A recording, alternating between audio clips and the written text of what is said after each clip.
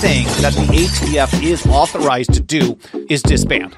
You know, the right to bear arms is because that's the last form of defense against tyranny, not to hunt. It's to protect yourself from the police. Not only no gun control, but, we're going to destroy the whole concept because the internet's going to serve guns. And we want our rights, and by God, we're going to keep them. Come hell or high water.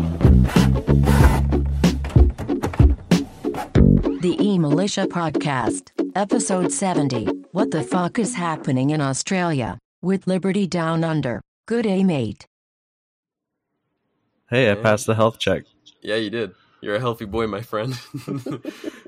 Hello, and welcome to the E-Militia Podcast. I'm BR, aka BR Hates Feds, aka Bloody Revolutions. Fucking billion names at this point. Today I'm joined by my co-hosts, Guns and Guillotines, aka Guns. Howdy. And Ms. Buckles. Good evening.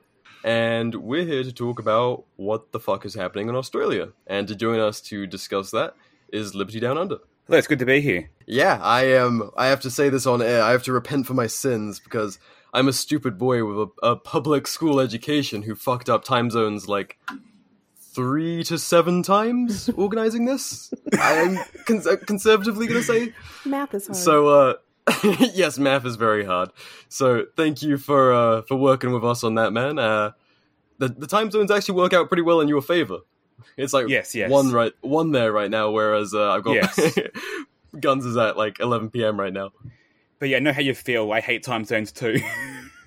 As an Aussie. So before we get into it, we have to get into the real dirt here. Australia has like minutes in their time zones. It's a fucked up part of the world.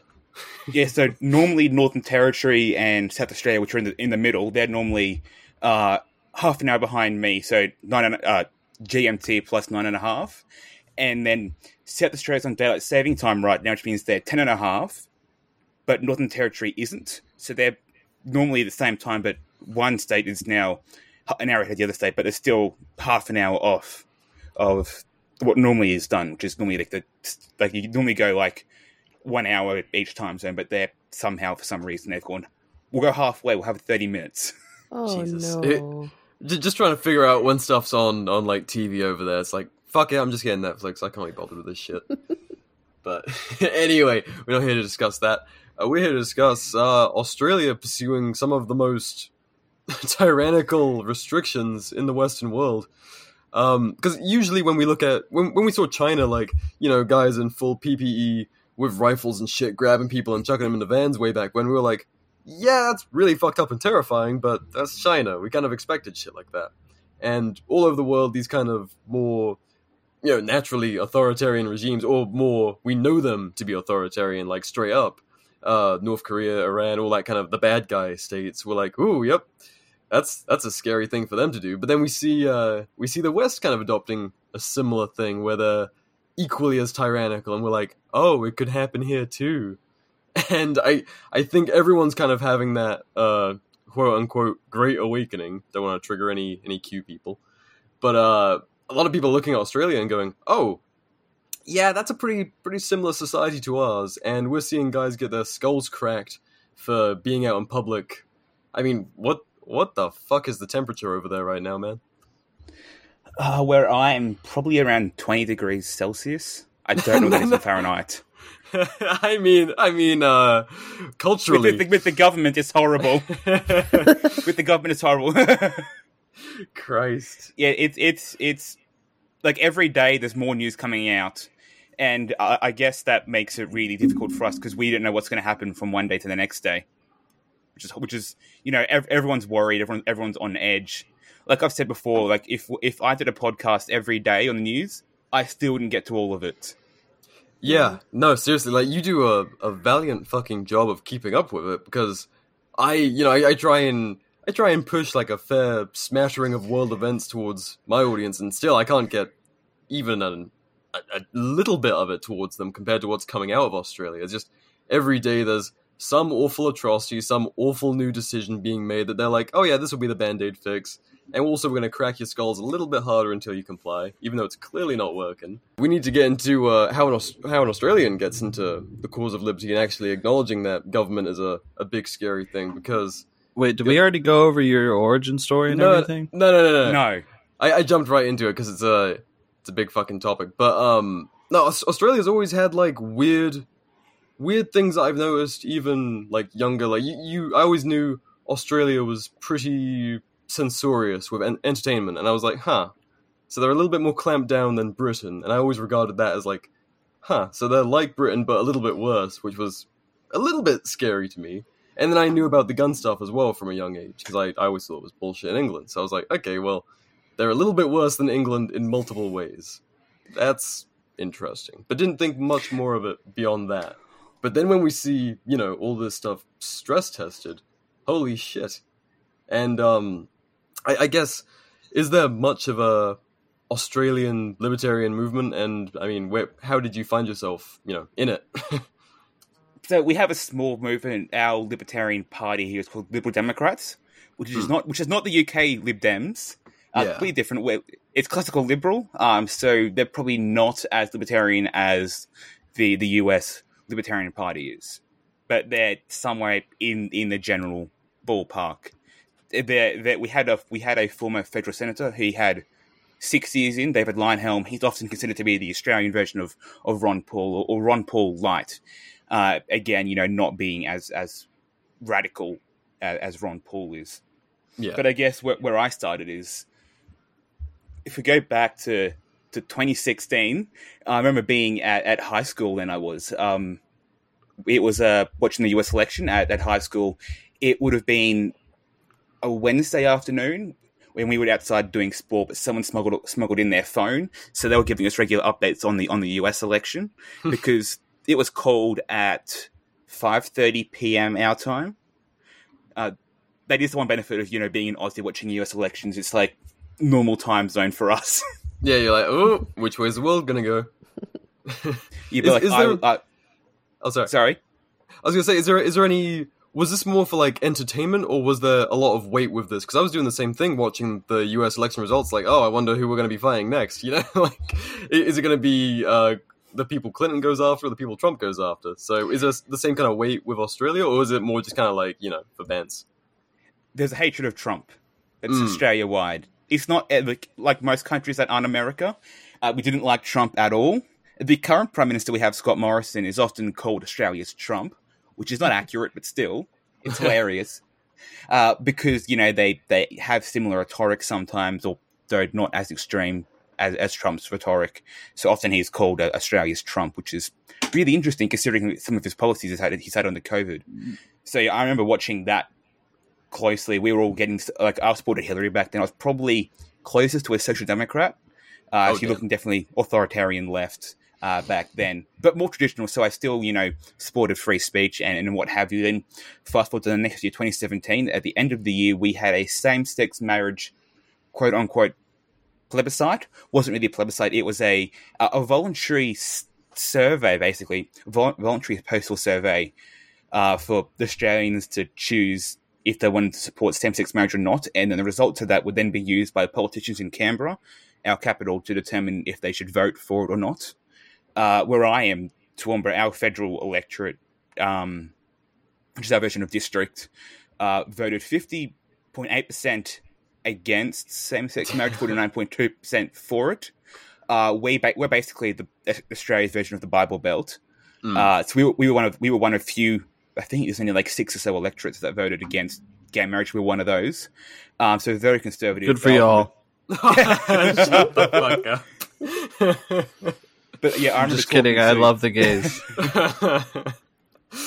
I remember talking to a couple of LGBT students in my year level, and I was saying, well, we've got to at least give the Christian conservative right, a chance to speak their piece on same-sex marriage, and they're entitled to their own opinion. And basically, I was told, no, you're not. Like it's only the correct opinion can be spoken, which is our opinion that it should be legal, and that really, was like, I guess my first sign that, maybe PC culture isn't so good after all.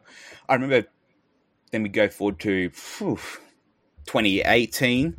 I was watching, Trevor Noah and John Oliver a lot. Then you recommended Stephen Crowder to me for some reason.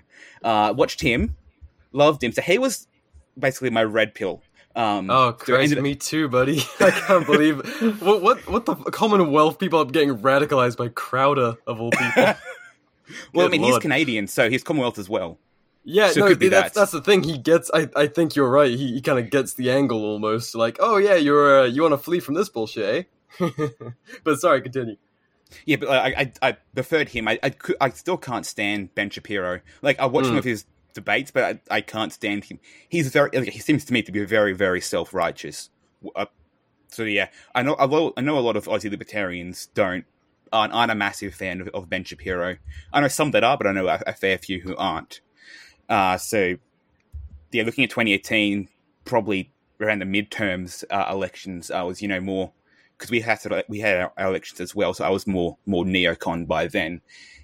And then stayed that way. 2019, slowly became more libertarian, more, well, conservatarian, which is like the borderline between libertarian and conservative, and slowly drifted my way south to about classical liberal. And then by the time we reached that March last year, had become a minarchist, disappointed with Trump and Scott Morrison, who was our prime minister at the time and still is now. Saying they claimed to be, conservative for freedom, but they actually weren't. But I hadn't become an anarchist yet. So for those who don't know, I'm currently at university studying a law degree. So I was like, I can't be a lawyer and also be an anarchist. You can't reconcile those two. Like working within the system, I guess, is what my stance is now. But, how can I be someone who's a lawyer, but also who doesn't believe that we should have a legal system? Because I still hadn't read, much libertarian theory at that point. And then, but by about May, I was an anarchist because of seeing the COVID restrictions. I was not surprised. Like, whenever I heard about new measures being brought in, I was never surprised. But I saw this coming a mile away because I had a passion for history. So I wasn't surprised to this at all. Even though I wasn't an anarchist at the start, I was not surprised to see the level of tyranny we're seeing right now. Yeah. And so, yeah, by May of last year, I was an anarchist, and but still, I hadn't read much theory until about middle of last year, and then, but still, I didn't, because I know the Australian government and how they're like. I didn't want to talk about it online. Wanted to be very careful because right now, in fact, I think it was last month, they passed the Identify and Disrupt Bill, which basically means that if the federal government suspects you of possibly going to commit a crime that's against federal law, they can seize your phone and computers and that sort of stuff if they think you might commit a crime. And so that definition had to be very broader, right? Yeah, it's like by the day. It is attending protests, and I mean, speaking out online. Is there any way to do that that's considered a crime yet, or a federal crime? Like any kind of posting online? They have been. So there's a couple of big accounts. You may have heard of Australians versus the Agenda on Instagram, 20,000 plus followers.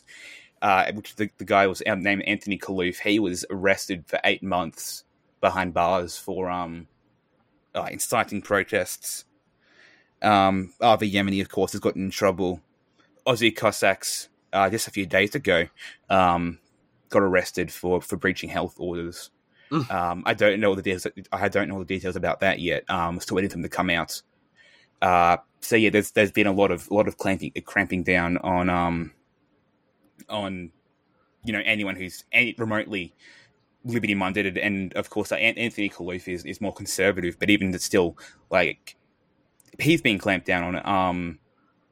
Friendly Geordies, who's on YouTube, he's more left wing, but he got in trouble with Barilaro, who was the deputy premier of New South Wales. So even people on the left who are being a bit critical of the government.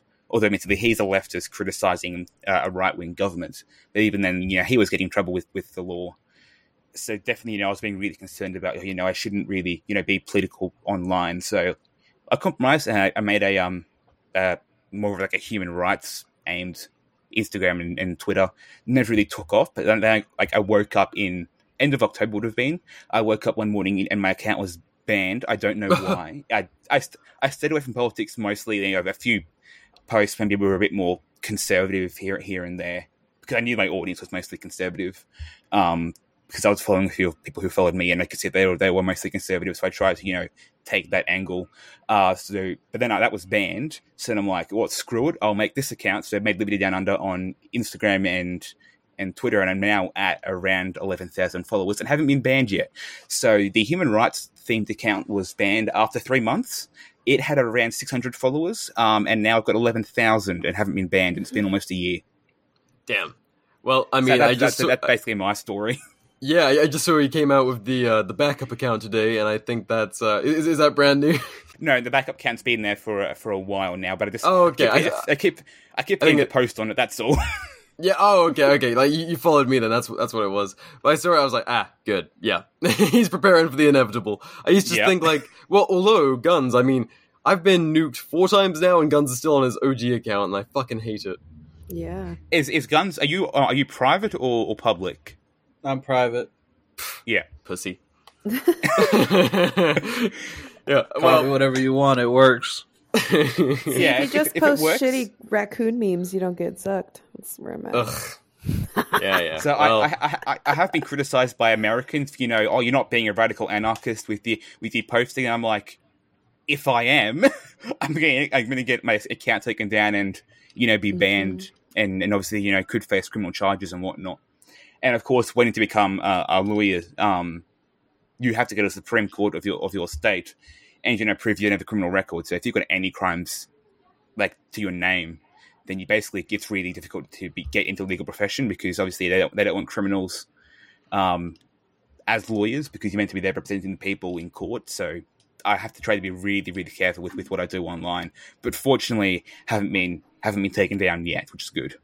Yeah, I mean that's a lot of people criticize having a more removed personality online that might not necessarily be your face, like Kerry Wedler or someone, and instead it's anonymous. It's like, well, with good fucking reason. Like, but myself and Buckles were at a 2A rally 2020, and Buckles, you remember the quote I'm referencing, right? Which one? Oh, from last year?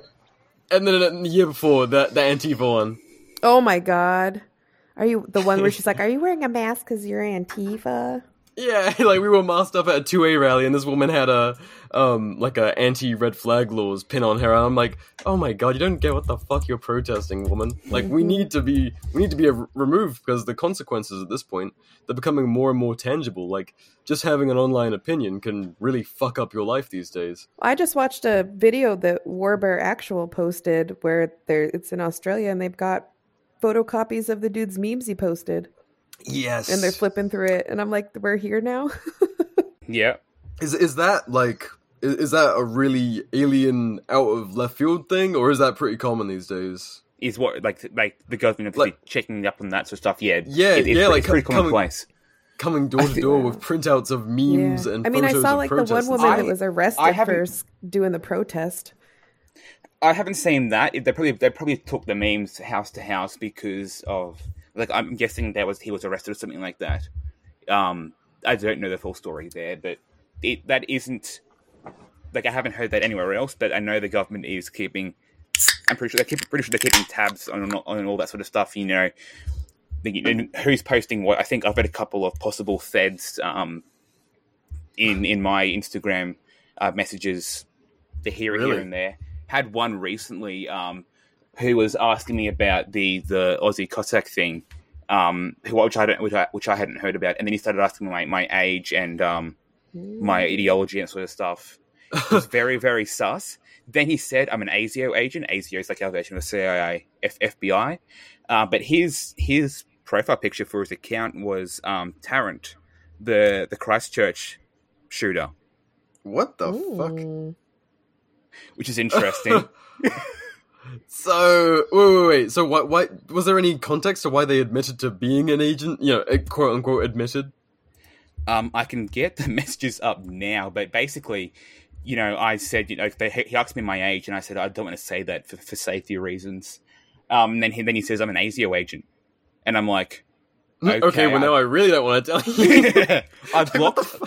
So I blocked him, just to be sure. Like, I don't know if it's like, there's no way of telling for sure. But just to be on the safe side, there have been a few feds here and there, on other people's accounts, that sort of stuff. So we are, trying to to keep very close tabs on people from our own network. I've got a network of around 50 people on that I've brought together on Twitter, and we're all looking at one another, and obviously making sure that we all are actually real libertarians, not feds.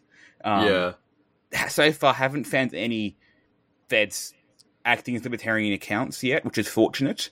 But they're obviously acting as like their own like personal account sort of thing, pretending to be just a normal person asking stuff. But yeah, I haven't seen any feds acting as libertarian meme accounts per se yet.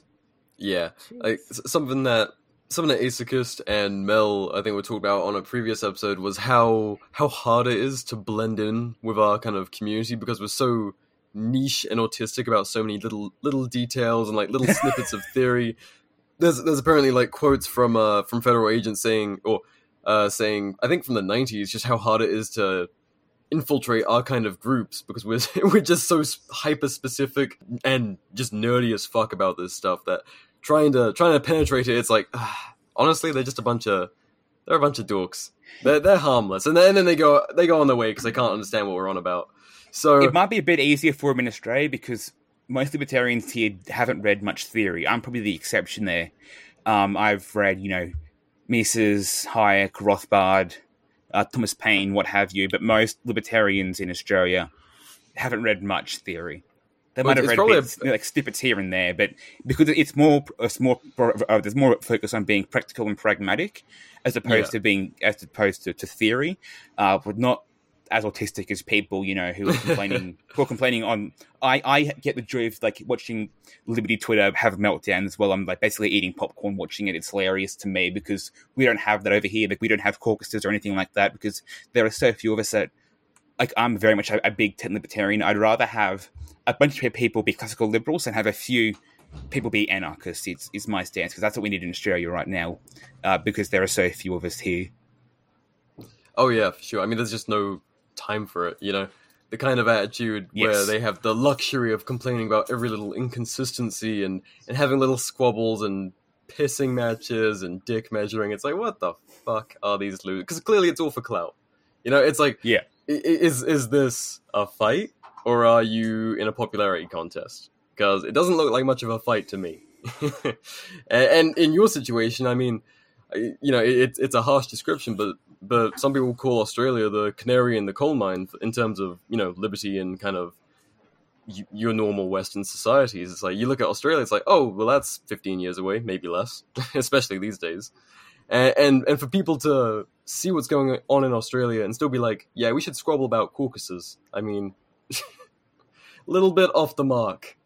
Yeah. But I guess that's the luxury of having, in a way, a younger movement, Because, I mean, look at what we're doing when we have 40 years of the Libertarian Party and then much more of a rich history of anarchism aside from that. And what are we doing with those resources? Not a lot. I think our Lib Dems turned 20 this year, so it hasn't really been here for very long. You're looking at 1 or 2 generations at max. Yeah, and then has there been? So I saw that flag you posted today. What was it called? It's the Eureka Stockade flag crossed with the Gadsden flag. Yeah, so the original I'd seen had been used by like all sorts of different protest groups from like across the political spectrum. Kind of like the Gadsden and similar symbols. So yeah, I was curious about Australia's history of rebellion in general. If there was much of that culture. So the Eureka Stockade flag comes from the Eureka Stockade, which is 1854. Gold miners against the state's enforcers. Basically, they were upset about licensing and taxation, and basically it's like similar to America almost against about licensing and lack of oversight with what the police are doing and taxation without representation in Parliament, and they complained about like how they were treated. There was a race element there that they didn't like the Chinese coming and taking all the gold because we had a big Chinese immigrant influx for the gold mining. They didn't like the Chinese being here taking gold. But apart from that, most of their other stances are pretty good. They then fought the state's enforcers, lost, went to court, but because it was such a popular movement, the jury acquitted all of them, as far as I know. So they actually fought it later in court and won. Yeah, they won in court. That'll tell me to shut the fuck up next time I joke about that. Because it was all jury decided back then.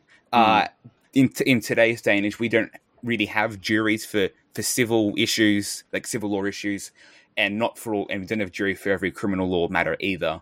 So back then we had juries for everything. So the jury, acquitted the people because they were such a popular movement, and a lot of the reforms they wanted were eventually put in place. There was a report that came out about the same time. I think it was a couple of years.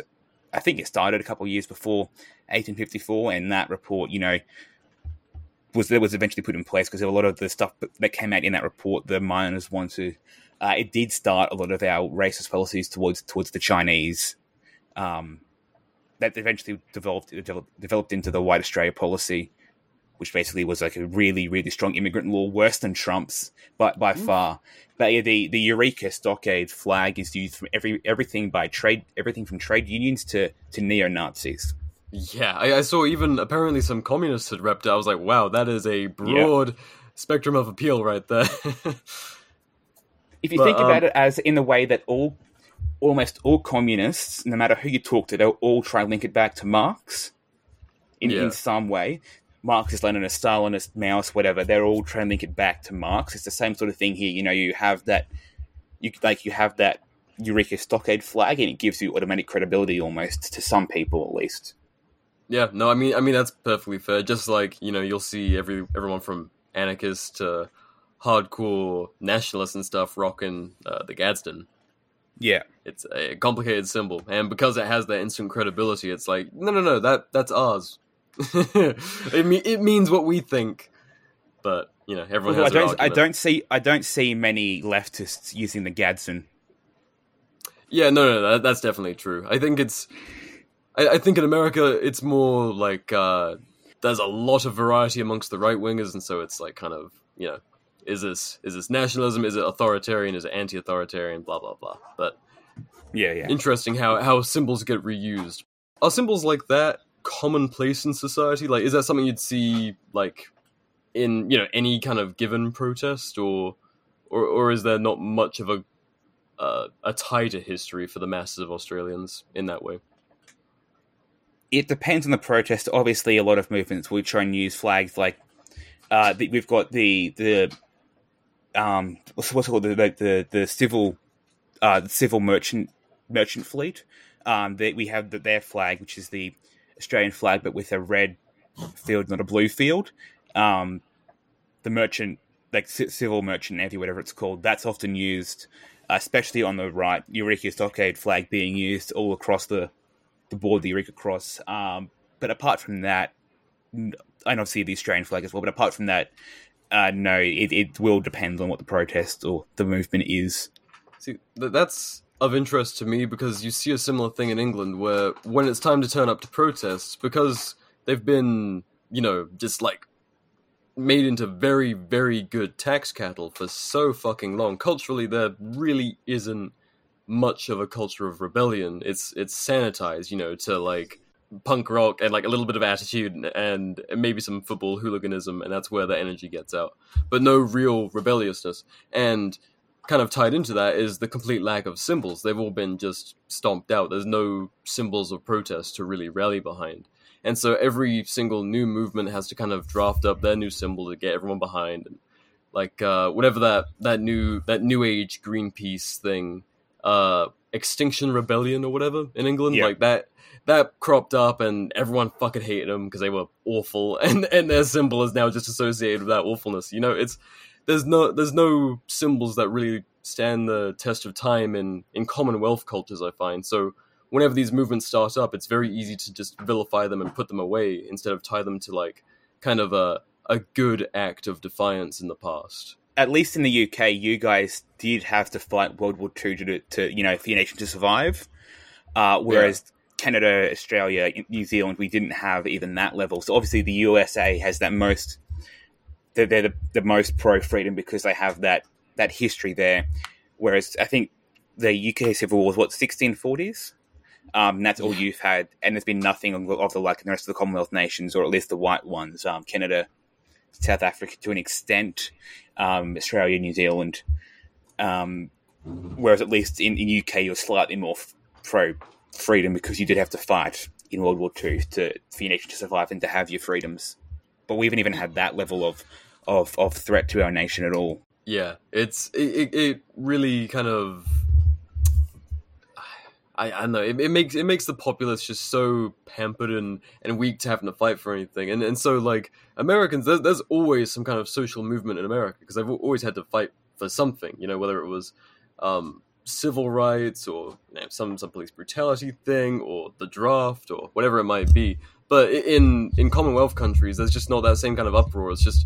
And that's why they look to the States and kind of shake their head and go like, oh no, not here. We're well behaved where I'm from. Because they just don't have the kind of that in them. But, I mean, the interesting thing about these lockdowns is that we're starting to see where the line is in terms of like how badly can you treat these people until they're like, maybe this is wrong, despite everything I've been told my whole life by everyone around me. And, I mean, England, you're actually seeing sizable protests the same thing in Australia, of course, like very, very dramatic protesting going on. What's that growing pain kind of been like? You're not 100% correct there. We do have... Most Australians still support these measures. Okay. So we've had 3 elections, state level elections since COVID started. Tasmania, which is that island to the south, they have 25 seats in the lower house. The Liberal government before the election had Liberal being conservative. Weird. Again, Liberals are conservatives. Liberal Democrats are classical Liberals. It's a bit weird. And then, of course, our Labor being Labor Party with no U in it either. For some weird reason. All right, that's a lot going on. They had 13 out of 25 seats, which is a 1-seat majority before the election, and that stayed the same after the election, so there was no real change there as far as I know. I could be wrong. I don't often worry about Tasmanian politics. They're down the bottom, no one really cares about them. But Queensland and Western Australia, so I'm in Queensland, Western Australia being on the west coast, it's the big state over there, biggest state in Australia. We both have had Labor governments before the election. So we had the election in Queensland was November last year, I think. And then in Western Australia, it was this year. Both saw a swing towards the Labor government. After the pandemic? So the election, there was a swing towards them. So in Queensland, the Liberal... We only have one House of Parliament in Queensland, the lower house. The Liberals already had a minority, but Labor had the majority, and Labor picked up 4 more seats. Greens picked up 1, and the Liberal Party lost 5. And there was a slight swing towards Labor there. So Labor the Labor government in Queensland has basically said, so even though Scott Morrison, the Prime Minister, has said, once you hit 80% vaccinated, you have to open up internationally, the Labor government in Queensland basically said, no, we'll open up when it's safe to do so. When it's safe to do so. That's not open-ended or anything. No, it's that is seriously concerning for us. And then Western Australia as well, they've had a really hard border the whole time, and they're also saying the exact same thing. They're saying 90%, and now they could become even worse for Western Australia. We don't know because they keep changing that around. The government has not been consistent at all with regard to giving us deadlines and when we're going to get freedom back, because they keep changing it around. At one point, they were saying international travel won't get back to normal until 2024. Now they're saying it will be end of this year, side of next year, possibly. But I think you need the vaccine. You're going to probably need the vaccine because we've got vaccine mandates in place now, which I can go to into later if you want me to. But yeah, so you also had Western Australia. In the lower house, the Labor government had 40 seats. They picked up 13. A swing of around 18%. And in the upper house, it was a swing of around 20%. think it's 19.9 from memory. So almost 20% a swing towards the Labour government in the upper house as well. They picked up, I think they had a bare majority. They could have even had minority in the upper house. So they picked up eight seats in the upper house as well. The Liberal Democrats had one seat there, and they lost that seat in the upper house. So I'm presuming Labour are the harshest on restrictions. Yes, they are the harshest. Again, but both sides are often support these restrictions.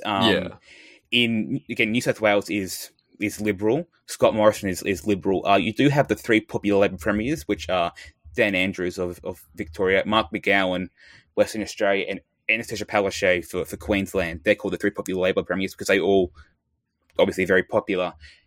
If you ever want to get blackpilled, go on Twitter, look up hashtag I stand with Dan for 5 minutes, and you'll be blackpilled. I don't recommend looking that up. Is he the dorky guy that looks like the old man from Up? Yeah. Okay, yeah, he makes me fucking sad. Every time I see him, I'm like, Christ. What is the awfulness I'm going to hear out of Oz today? Yeah, look, they are pretty bad down in Victoria. They're probably the worst. They held the record now for the most lockdown place in the world. Wow. For COVID.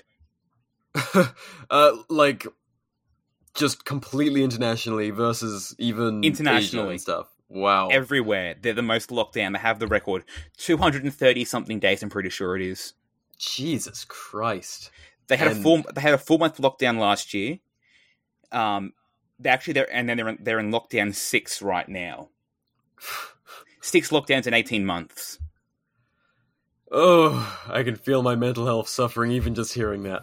So when COVID started, we had the lockdowns. They were effective to start with. So we beat COVID a couple of times, but then it kept coming back in, and every time it came in, the measures got worse and worse. But the lockdowns dragged on for longer. So every time COVID comes back, we always see worse and worse measures being taken by the government.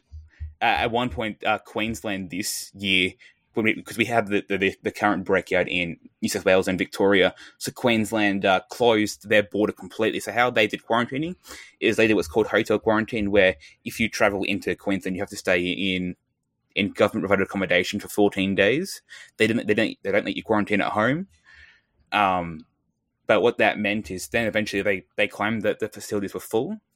So then they said, we're going to close the border completely for 14 days.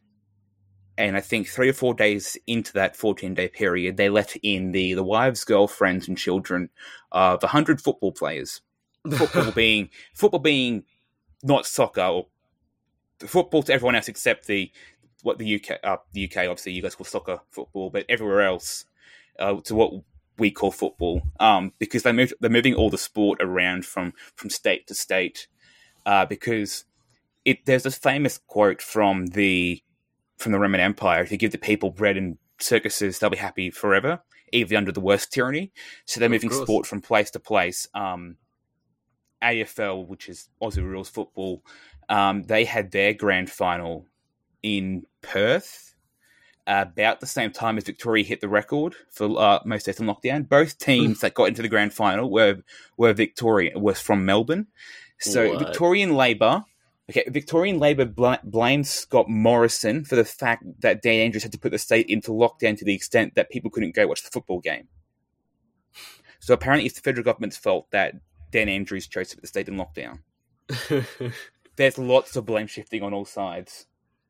Christ. I mean, it's just, it's just what they do everywhere. Every election's a chance to wash your hands and be like, the government doesn't do that. That's what the old guys did. Good government, we'll fix this. But Jesus, yeah, that's I heard about some influencers like athletes and stuff being paid off to kind of stand by the lockdowns. Have you heard much about that in Australia? Yes, we have had a few like that. From what I've heard, none recently, people but speak out and be like, all right, I'm not going to be paid, and this is happening, just so you guys know. Did that make any kind of rumble, or was it kind of just a whisper amongst the shitstorm? It hasn't been massive because people on both sides, by both sides I mean left and right, are pro-lockdown. Yeah. The left is more supportive of it, and a lot of the right is apathetic or supportive of it. When Gladys Berejiklian, who was the Premier of New South Wales, she stepped down for because she was being investigated for corruption. So she's resigned from state politics, although she's probably going to run in the federal election early next year. She stepped down, and then there was what is literally described as a mourning for her leaving. People were sending flowers to her office, writing cards, literally writing thank you notes on the windows of her office. There was a petition started to have her reinstated. Statism is alive and well in Oz. And that's being done by the right. And left is saying we need to lock down harder and faster. What we're doing now is not enough. We need to go more. We need more. Dan Andrews, the I Stand With Dan, is his followers. They will back up anything that he says. He was caught not wearing a mask twice, I think last week. He's going to get fined, I think, $400, which is quite low for not wearing a mask twice. And his followers defended him. I personally consider the I Stand With Dan cult to be the equivalent of how QAnon treats Trump. It's about the same level in my mind. Kind of quasi-religious and like there's no longer rational thought involved. It's just like, yep, no, he did this for a reason. I just have to find the evidence. So you may have heard of a guy on Twitter. I say guy. We think it's we think the person behind is actually one of Dan Andrews' staff. But the account is called PR Guy. At PR Guy 17, I think around 33,000 followers. Last I checked, could be even more. That account was getting about 100 a day at one point.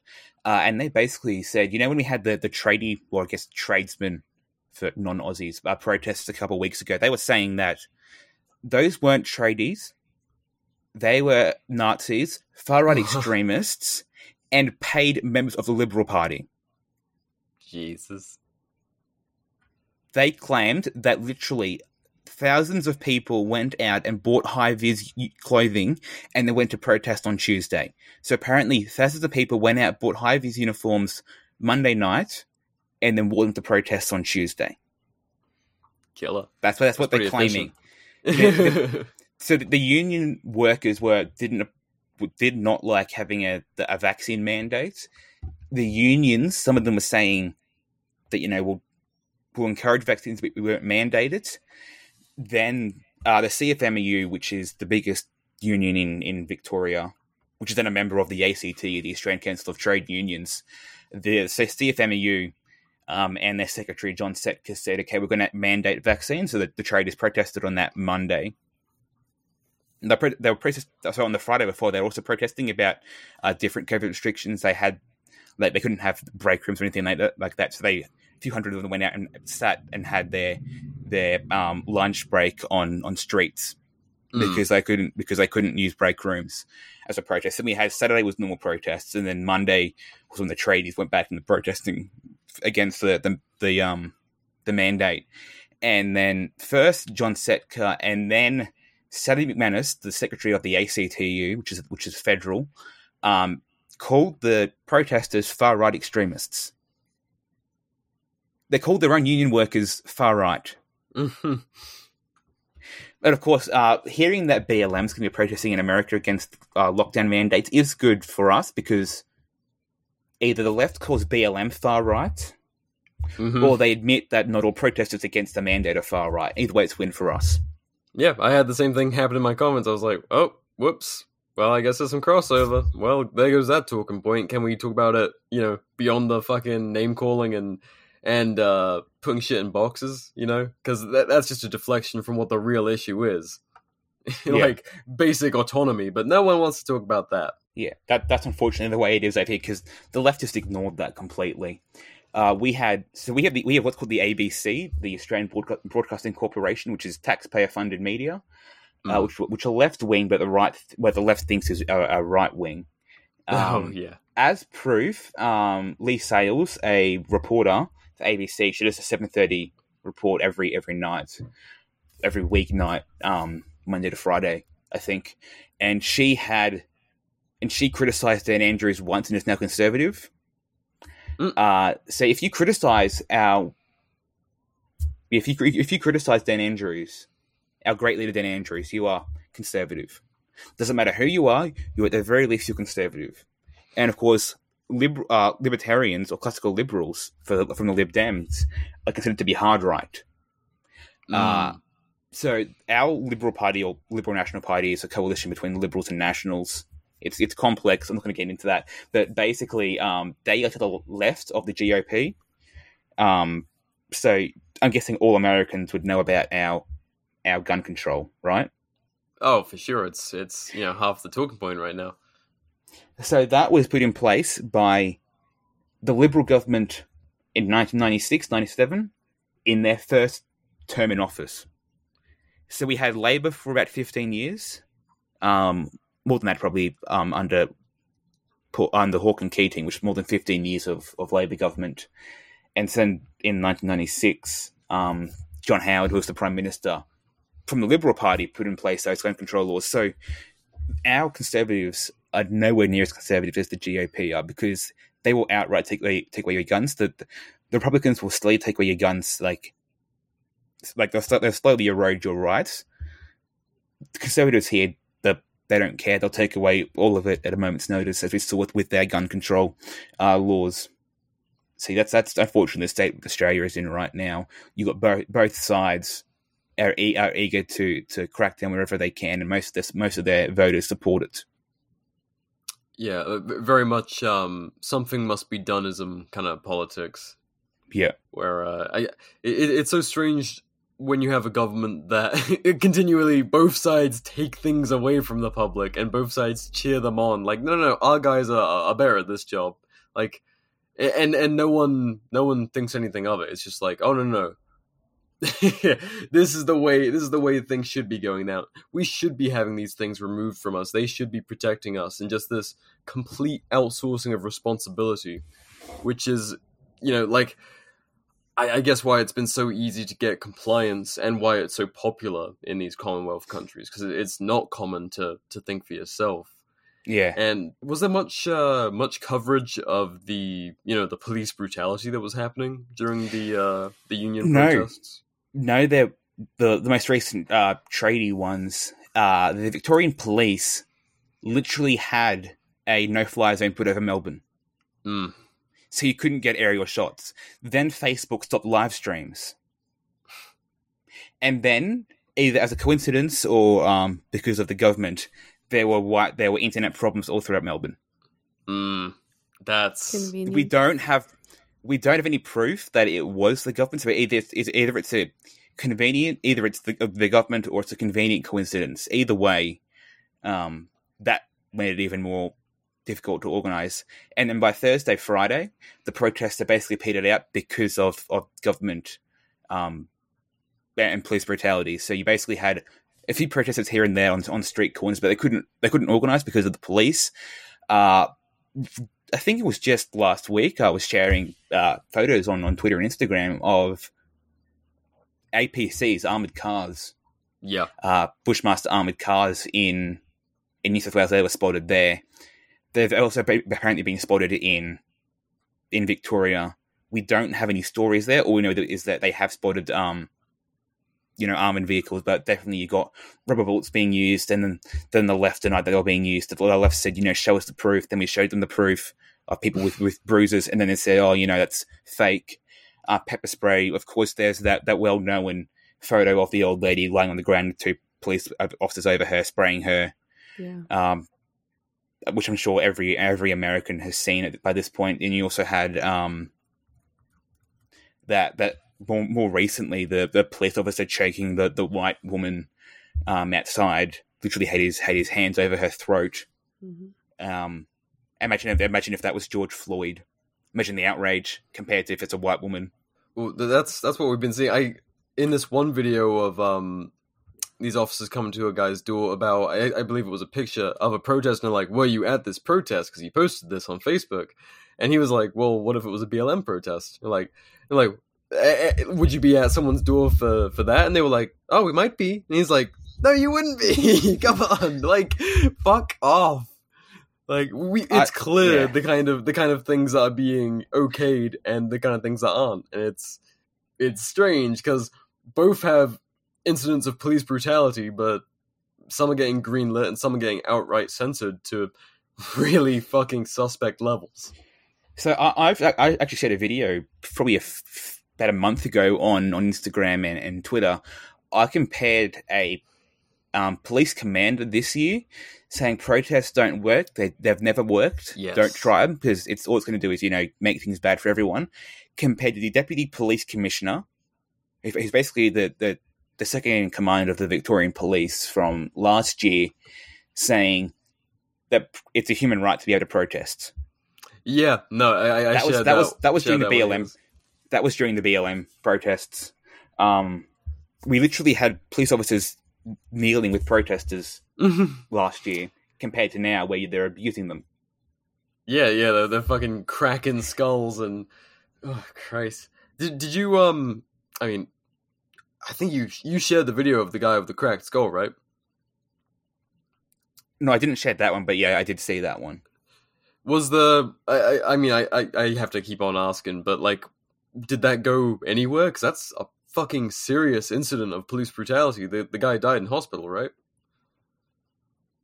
I don't know if that was him. I do know there was a story about someone dying that was falsely reported. It was the Daily Mail story that a lot of Americans and Brits and other people were sharing, which wasn't actually correct. It was Daily Mail being Daily Mail. In the story, they even said that he didn't actually die, but the headline said he did. What the fuck? That's why it's worth asking these things and poking and prodding, because I mean, Christ knows at this point. So I don't know about the guy with the fractured skull. I don't know what happened to him, but I do know that there was one person that Daily Mail claimed died, but that actually didn't die. So it's important to be careful with this. I went on a personal crusade back in June, maybe July, because there was a video that was started by a few Americans and Germans of police tackling protesters, which they then captioned as being Australian police going out into the street to tackle people and give them the vaccine. Oh, wow! So these people who were in the park at about around the time of protests that were getting tackled by the police. But then a few Americans and Germans started this video that went viral that said that no, they were actually vaccine patrols that would literally jab people on the roadside, which wasn't the case at all. But it went viral. So myself and then a couple of others joined me later on, where wherever we saw the video, we were saying this is not actually true. It's not actually, they're not actually being forced to have the vaccine. But we do have vaccine mandates now. I was actually looking at one at the New South Wales one just a few days ago. Actually, I think it could have been a couple of nights ago. I was helping another guy, understand it, because obviously with the law degree, a lot of Aussies come to me and ask me questions like, "Oh, what do you think about this law?" Even though I'm no expert, it is just second year in. But basically, so that we've got under the current mandate in New South Wales, it's basically a vaccine mandate. It's not completely everywhere. I think there's a couple of exceptions here and there, but it is almost a complete mandate statewide, and it's very hard to get an exception. So it's only freedoms for those who are fully vaccinated, and it's it's for the freedoms for the vaccinated, which is then defined in the mandate as being someone who's fully vaccinated, and that's not defined, meaning that fully vaccinated, which means they can use this whenever we get booster shots. Because there's no definition of fully vaccinated. It means every time there's a new booster shot, you don't get these freedoms back until you get that booster shot. So for you to be exempt from the vaccine mandate, and you're provided you're over 16, you must meet 4 criteria.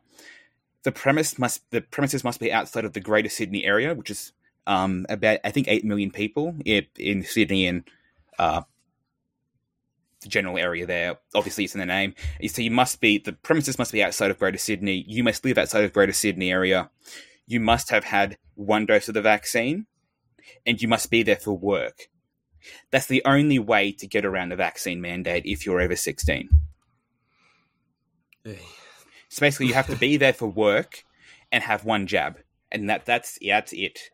That's the only way to get around the vaccine mandate. We've got the Melbourne Cup, which is horse racing, coming up November 2nd. It's going to be the trial run for basically what they're calling the vaccine economy. Only those who have the vaccine can be involved in the economy and business, that sort of stuff. So 15,000 people who have the jab are going to be allowed to go watch the horse races. Basically, if you don't have the jab, you're screwed. They can't fire you. They can't mandate that you be fired for not getting both doses, because that's there's legal issues there. But basically, it's called no jab, no pay. Basically, so if you didn't get the vaccine, you don't get an income. It's a play on the policy for schools, which is no hat, no play, which is basically if you don't bring a hat to school, you can't go outside and play. So it's Australians, playing on that to then say no jab, no pay. But people support that from the left and the right. Oh my god! Wow. And no jab, no pay is a policy of Scott Morrison, the Prime Minister. You're Trump. You're very Yes, our freedom Trump. Focused, outrageous Trump. Oh Christ! In fact, actually, David Limbrick, who's a Lib Dem, so there's no Lib Dem in the upper house in Western Australia now after the election there, but there are 2 in the upper house in Victoria, Tim Quilty and David Limbrick. David Limbrick went on to Liberty Lockdown just a few days ago because Clint had myself on, and then after that he's had David on. And basically David said that what's happening is that you have to have the I think it's starting this week, you have to have the vaccine and give your medical details to the government in order to be able to come and vote in Parliament. So you can't vote online. Wow. You have to be there in person to vote, but you can't go on the premises unless you have the vaccine and give over your medical details. So himself and Tim Quilty, and now a third guy who's Liberal, Neil Angus, are refusing to comply with that. So I know that David and Tim both have the vaccine, but they're refusing to comply with giving over their information. So now they can't go to vote. Now the problem is that in the upper house, Dan Andrews' government is a minority. So how it works is you've got some senators which are from Labor, then some which are Liberal and National, and then you've got what was called the crossbench, which is independents and minor parties. I'm sure you know plenty much. It's basically the same system as is in the lower house for UBR, with having independents and minor parties. Not for me anymore, man. In the UK, when you're in the UK. I have washed my brain of that system. Well, I just remember the funny things and the quotes now, but yeah, yes. No, I get you. So yeah, because the upper house, how it works is that we have preferential voting, so you have multiple senators from each Senate district area. I don't know the full details because again, Queensland only has only has one house of Parliament. So basically, they've got multiple senators from each district, whatever you want to call it. So because they have preferential voting, it means minor parties can more easily get into the Senate. But how that means it runs right now is unlike America, where it's all GOP and Democrats, which means there's one party is always going to have the majority. It's not the same in Australia. Usually, the party that has the majority in the lower house does not have control of the upper house. Usually, they rely on the crossbench. So before this vaccine mandate thing was put in place for politicians, Labor was 3 votes short of the majority. So they usually relied on the Greens party, who has 1, and a couple of other parties. One of them is a libertarian, Fiona Patten, who I despise more than Dan Andrews because she claims to be libertarian, right? She's, I think, centre-left libertarian, but supports lockdowns. So basically just controlled opposition. Yeah, basically. I I almost like her. I almost hate her more than Dan Andrews, because at least Dan Andrews' rhetoric and actions are consistent. They're both statist, whereas her rhetoric is libertarian, but her actions are statist. So at least kind of like Reagan. Yeah, basically just like Reagan. At least Dan's consistent, whereas she isn't. So he relies on the crossbench to get bills through. But with these three members not complying with the vaccine mandate, it means he now has a majority. So he can pass anything through both houses, and that means that at the start of next year, he's going to put through permanent emergency powers. Oh, so you got yourself a Führer in the making. Yeah. So when we had our fires before COVID, New South Wales and Victoria used state of emergency powers to allow the military and police to go and the SES workers to go onto people's property and remove them. Wow. Without it being because that's for safety reasons. Yeah, so, no good crisis goes to waste. But fortunately, they actually once the fires were done, they then gave up their powers for once. But then under COVID, they didn't. So they had them in place. They go for 6 months, so they've been renewed every time. And now they're going to do what Scotland's doing and make them permanent. And because these three MPs who would vote against Dan Andrews are no longer there, or if this vaccine policy passes, then they're basically screwed. So they will be there to vote on that policy, but if it passes, because they get support on the crossbench, or Labour gets support on the crossbench, if it passes, they won't be there to vote on the emergency powers bill. So Liberal Party, when the opposition, they will always vote against, they will always vote against lockdowns, or at least most of them will. But when they're in government, they will support lockdowns, whereas Labour will always support lockdowns whether they're in the opposition or they are in the actual government themselves. So, big picture, do you see this consolidating in any kind of final form, or do you think this is just going to get do you think this can just continue to get crazier and crazier, or do you think there's a cap on what they're trying to get to? Because it seems like they've already made up their mind in a lot of ways. They're just we'll just inch this along, and it's going to seem like a struggle, like we're humming and hawing about it, but really it's going this way. I think it's going to get a lot worse. I don't see this ending anytime soon. We have at least 3 COVID camps now. That is something I've been wondering about. 1 in Victoria, 2 in Queensland. The Victoria one I don't know much about, but I can talk about the Queensland too, which is ridiculous. So, as I've said before, where I am is very conservative stronghold.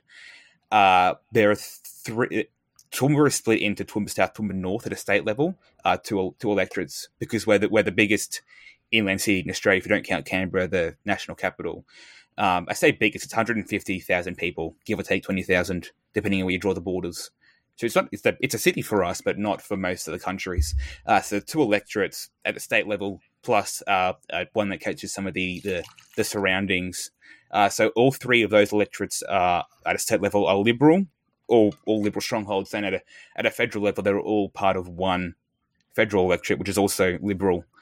So the state government, which is Labor, basically brought in this camp at what's called the Wellcamp Airport, which is 20 minutes away from where I am, from Toowoomba. They're building the camp out near there, that way they can fly people in. They announced it, and the four MPs, 3 state, 1 federal, plus the Toowoomba Regional Council, did not find out until the news came out, basically. So this was kind of a spooky backdoors decision that was not involved in the usual process.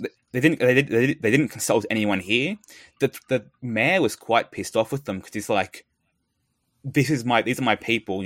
I'm elected by them to look after them, and you just go on and build this camp. Now the problem is that, so what we have QR codes, which are mandated. So wherever you go, you've got to sign in using the QR code so the government can track you. Is that nationwide, or is that just in your state? I think it's nationwide. Okay. It's state policy. There could be a couple of states and territories that don't have it, but all 3 East Coast states at least have it. It's done by, it's a state policy, not a federal policy. But definitely, definitely Queensland, New South Wales, Victoria have it. At the very least, I think it's nationwide. So again, Toowoomba, because Liberals are the minority here, they are anti-lockdown in theory. I do know my local MP, and he's actually a pretty decent fella, at least as a person. So I don't know how he's going to obviously play out in politics, because he was only elected after we had a Labor government, so he hasn't been in the majority. So of course you only can know and trust them so much, because you don't know how they're going to vote once they get in government. But they have claimed to be anti-lockdown, and Toowoomba has a very low compliance rate with the QR codes. So much so, in fact, that the newspaper started complaining about us. The newspaper was complaining about low compliance rates. So building the camp 20 minutes away, what it means is it does two things. One, it makes us comply, because if there's a COVID breakout, it's going to affect us, which is also stupid because we have a public hospital and two private hospitals. Only one of those two private hospitals has an emergency department. The public hospital is at full capacity, and I've just laid off staff because of the COVID vaccine mandate. If healthcare workers didn't get the jab, they were laid off. And unlike the USA, we don't have a national guard. So to fill those ranks of laid off staff nationwide, we are bringing in 20,000. 2,000 doctors and nurses from other countries, mostly the UK. Mostly the UK. What? That's fucking. So the UK's NHS, which is already strained, is now losing 2,000. It's up to 2,000 nurses and doctors. Well, are they NHS or are they private? Like, do we know they're NHS? I don't know, but I do know that you guys, from what I've heard from Brits, the system is quite. The healthcare system over there is not amazing, and you already and now they're going to send more doctors and nurses over to Australia. So, but we don't.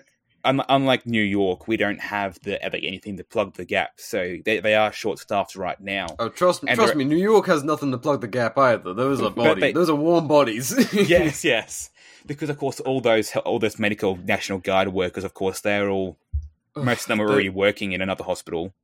Yeah. They're going to struggle to find the fucking vein for the IV, yet alone fill a nurse's position. I was just talking about that with Seaburn. That's terrifying to me, but yeah, sorry. So we don't have the capacity for it.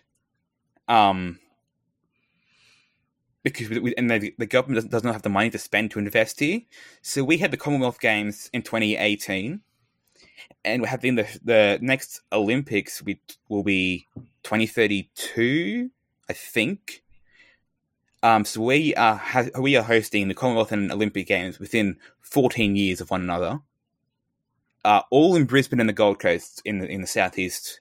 They're literally about 30 minutes apart. Those two cities are almost joined. So you're talking about billions of dollars there being invested before 2018, and then again more being invested to get facilities for the Olympic Games. So there's no money to spend in Toowoomba where I am. So they can't invest to improve the hospital system. Meanwhile, Kevin Rudd, the former Prime Minister, or his Labor as well, was praising the government for building not in the metro area. I think the camp down in Victoria is close to Melbourne, so he was praising our government for not building it close to a major city, which again, as I said, second largest city. If you don't count Canberra, we are the largest, so it's not exactly not urban. Although again having the poor healthcare system that we do. But still, it is still a sizable population. So, A, it means we have to comply, and B, it means that because at the federal level, Queensland is Liberal just, but Labor is state, because of how the districts are drawn up. That's normal. Normally, we do go Liberal at a national level and Labor at a state level. Very rarely do we have Liberal governments that are state governments. So what this does is it will flip, because we saw in the last election, as I said, the Liberals lost 5 seats, that marginal coastal seats, because people like the government's COVID policies. So by building this camp out here, she's going to potentially be able to swing those seats at a federal level to go Labor. In the upper house right now in Australia, 151 seats. Sorry, in the Parliament, it's 151 seats in the lower house, which is 76 are Liberal, which is a 1-seat majority. It's if you don't count the Speaker, which is Liberal, it's 75 out of 150, and the Speaker can then break a tie in the votes. But to say if they lose one seat, then they're out of government. They're marginally better than Labor, just like the Republicans are marginally better than Democrats. So either way, we're going to be screwed. But Labor will do it a bit worse. Labor will screw you over a bit harder than Liberals will. So basically, it's A, it's to make us comply, and B, it's to help win the next election, which will be April next year, I'm pretty sure. So a lot of people where I am are not happy about it that I've spoken to. A lot of them are complaining and saying, they're typical big city politicians, that they're ignoring the regional areas. They're focusing only on the southeast corner, which is where, so our state has 5 million people. 3.5 to 4 million people live in the southeast corner, which is Brisbane, Gold Coast, Sunshine Coast, Ipswich, and Logan. They're all in that one little area. Very dense for population compared to the rest of Australia. Although, again, that density is quite low compared to everywhere else in the world. So most of the people live in that area part of the state. So they're screwing over the regional areas to win votes, basically, is what it is. And then the federal government did not like that. But then the next day, so that was on Thursday, the next day, Friday, they announced they're building their own camp in an army base in Brisbane. So we've got 2 camps now in Queensland that are being built. One state, one federal. That seems to me not too dissimilar from the US putting military bases all around countries it doesn't like too much. It's kind of like, hey, we have some of these. I'm just saying, And they've already said to us they're going to keep these camps after COVID. That is what's most concerning, because they've just started building them stateside now. We have one cropping up in Washington State, and it's like, okay, well, we are 2 years into this thing, and we're still building things for this, and we're seeing contracts signed out to like 2024 and 2026, and all these kind of like very long-term deals starting, and you're like, okay, well, I guess we're not ready to defeat this thing, are we? It looks like it's really going to get into a long haul kind of thing now. I mean, you guys, I can't even imagine the QR code system thing. Can you describe how that works for us? So basically, wherever you go, you have to take your phone with you, and you scan your QR code, put your details in, and then that's then saved, and the government stores that. And so it's like record. Justification for being out? For contact tracing. Oh, okay. So like it's when you go into a store or something like that? Yeah. Okay. So whenever you go into a shopping complex, and then whenever you go to individual shops, but just in general, basically everywhere but someone else's home. So I know churches have it, cafes on the street corner have it. Do parks? Yes. Damn. In Victoria, in Melbourne, the parks had it. I don't know if they still do, but they had it at one point. Actually, I think they might still have a QR code to use parks. You are checking into the outdoors. Like, what the fuck? And if you don't have if you don't have a phone, they'll get you to instead give them your name, where you live, your phone number, and your email. Like, don't worry about contacting us. We'll contact you. And it's mandatory. Ugh. And it's even worse. It's even worse in South Australia. If you're in isolation at home quarantining, at any time during the day, the police can send you a text that says, "Show us where you are." You have 15 minutes to send them a photo of where you are with your face in it. If you don't, they will come to your house. Dude, I've been boning my girlfriend for an hour. Leave me alone. Like, why do I have to give you a fucking nude every 15 minutes? It's weird, dude. If you're in isolation and you're having a long shower or you're having a sleep in, and you don't reply because you've got that 15-minute period to reply. If you don't reply, so if you're having a nice sleep in the morning, it's like 10 a.m. You're still asleep because you're at home. You're in isolation because of COVID. Yeah, and if you're in bed, the police will come up and will knock and they'll check to see where you are. And if you aren't where you're meant to be, if you aren't at home, they'll fine you. In New South Wales, in Sydney, when they had their lockdown at the start, the police were going door knocking. There was one guy who was meant to be at home. He was in his car getting a breath of fresh air. They knocked at his door. He wasn't there. Waited for him to come home, then fined him for being in his car to get a breath of fresh air. And you guys are not like I have to keep on hammering home. Australia is not some alien society to America or England, and I mean England's pretty fucking close. But this is a breath away. This is like a vote away. This is one more variant scare away, and it's like, oh no, we should do that. Yeah, and so this is people why already begging for it here. Seriously, yes. Yeah, people worldwide are calling for it and saying, we need harsher measures. But like a lot of this is why I brought up guns before. A lot of Americans will say to me, "Oh, if you guys had guns, then you could, fight back. It's because you guys don't have guns." And that, well, to me, the lack of guns is not the problem itself; it's a symptom of the problem. So to me, it's a mindset issue. So if we had guns today, we would be able to stop the tyranny, not because we had guns, but because we didn't have that submissive mindset. So the same people, actually, I tweeted about this last night, my time, would have been this morning American time.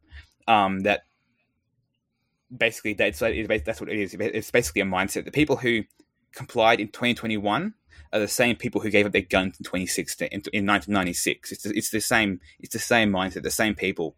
25 years apart, the exact same people both times, basically. 100%. We do have more guns now than we did after 1997. The gun buyback ended. We do have more guns now than we had then, but per household, so the proportion of households that have guns has gone down by 75%. It's mostly it's a minority of nutcases. It's mostly it's mostly farmers and recreational shooters who are if you. So that the main two ways to get guns. If you're a security guard, if you're a farmer, or if you're a recreational shooter, and you have to be part of a gun club to have that. But it's not just guns. It's I'm sure everyone knows that that's not a knife. This is a knife thing from Crocodile Dundee. Most Australians can't own that knife. You have to have some kind of like excuse to have it. Correct. Is it like a hunting kind of deal? Like, because in England you can't have something like locking or like a fixed blade longer than 3 inches without reason to own it. So is it a similar thing? We had the exact same policies as England does with knives. Oh, Jesus, you poor bastards. Fucking hell. So like, all the stuff about having one on you, you have to have like, a good reason to have it if you're in public. Jesus. And I think it's pretty hard to get a reason to carry it in public. Oh, for sure. And then, of course, you see tradesmen get fined for it. What the government can do is do what's called a firearm prohibition order. If you're a quote high risk person, they can put an order on you that you can't own a firearm at all. In Queensland, that was pushed by Liberals. I'm pretty sure that was put in place by the Liberal Party. Oh, I know that I saw the bill and it was and it had the name of a Liberal Party member, actually the member for Toowoomba North at the time, on it. So I'm pretty sure that was supported by the Liberals. 2013 or thereabouts, Clive Palmer's United Australia Party, one of their MPs proposed a bill to ban you from owning information to 3D print firearms. That lapsed in Queensland, but in New South Wales it's been passed, so you can't even have the information you need to 3D print a firearm. Wow. So like literally having the files or a PDF would be criminal. Correct. Jesus I wouldn't Christ. be surprised if it's illegal to own the Anarchist Cookbook. Yeah, I can't recollect completely, but I think it's still illegal in the UK, because I know it has been illegal at times. Yes. Which is why it was one of the first purchases I made stateside. I was like, all right, I want a Glock 19, and I want a copy of the Anarchist Cookbook. And then I want to join. Yeah, that kind of... So, I wanted to get into some listener questions, but someone asked, need us to run y'all some guns in typical American fashion, and it seems, more importantly, we need to run y'all some attitude. Right. Because that's the big thing, my big issue with England, why I left, because, you know, having the means is all well and good. I mean, just to honor the late, great Jay Stark. His FGC-9, you can build it in communist China, England, Europe, Australia, wherever, you know. But guess what? Having that's a great way to say back to the government, like, hey, I have a line, don't aggress against me. I'm a peaceful citizen. I don't want to change that. But if you don't have people willing to print those or to own firearms for those purposes with that kind of attitude, that it's a tool for that purpose to protect liberty, you're not going to get very far with them. And so the culture in Australia, would you say you're a ways off popular resistance to government tyranny? Like, would you say it's not a bright future for it? Or, I don't know, like, where do you think you guys are at? I don't think we're going to see, this year, I don't think we're going to see any change from the people. The way I see it, I'm an anarchist. I've got to rely on the elections. The way I see it working is through voting. I'm not saying vote for your freedom. You can't vote for your freedom. The way I see it is... You're hurting me, man. No. So we have mandatory voting in Australia. So what? Argentina has mandatory voting. I think until the age of 65. Belgium has mandatory voting, but it's not enforced. In Australia, it's mandatory and it's enforced. What is the... So this... Like, what's the punishment if you don't? The reason for it... it's a fine. If you don't pay the fine, you then get taken to court. And you could end up paying a couple $100 for legal fees. Because if you lose, you got to pay for the other party's legal fees as well. The state's legal fees. And then, of course, you know, again, I can't not vote because of, again, the whole, you know, if I want to get into legal practice, where I could obviously do some good for the ideas for liberty, I've got to, you know, comply in the short term to have success in the long term. But the way I see it is, you know, if voting's mandatory, but we have preferential voting, you preference 1 to 6 for, or however many candidates there are for the lower house for that seat. You preference vote 1 to 5, 1 to 6, 1 to 7, whatever it is, and then you also preference vote on the Senate form. So the way I see it is that vote if you either what's called donkey voting is obviously you get your name ticked off, you get the ballot paper, and then you screw it up. So if people donkey vote, that's obviously, you know, not a bad thing. Because again, it's showing, because although there will be a high voter rate, there'd be a low number of votes for each party. So although there's still everyone voting, in theory, you do have that low voting rate, that low number of voters, which really shows the government that, hey, people don't want what we have right now. Is that something that they actually show, that there's like people turning out and just not, you know, effectively not voting or whatever? No, we know what happens. They don't show that, but we do. So because of course they'll know the number of votes they're expecting to get for that electorate based off the last election. So if that number is significantly lower, they're going to know that people aren't happy. Or, and this is the stance that I take, if the Lib Dems are running in where you are, vote for them, and then preference their 3 major parties, Liberals, Labour, and Greens, which is the biggest minor party, preference them last, and then put independents and other minor parties in between. The reason I say to do that is because if enough people put Liberal Democrats 1, then they're going to get a higher vote percentage. What that means is they're going to get more media attention.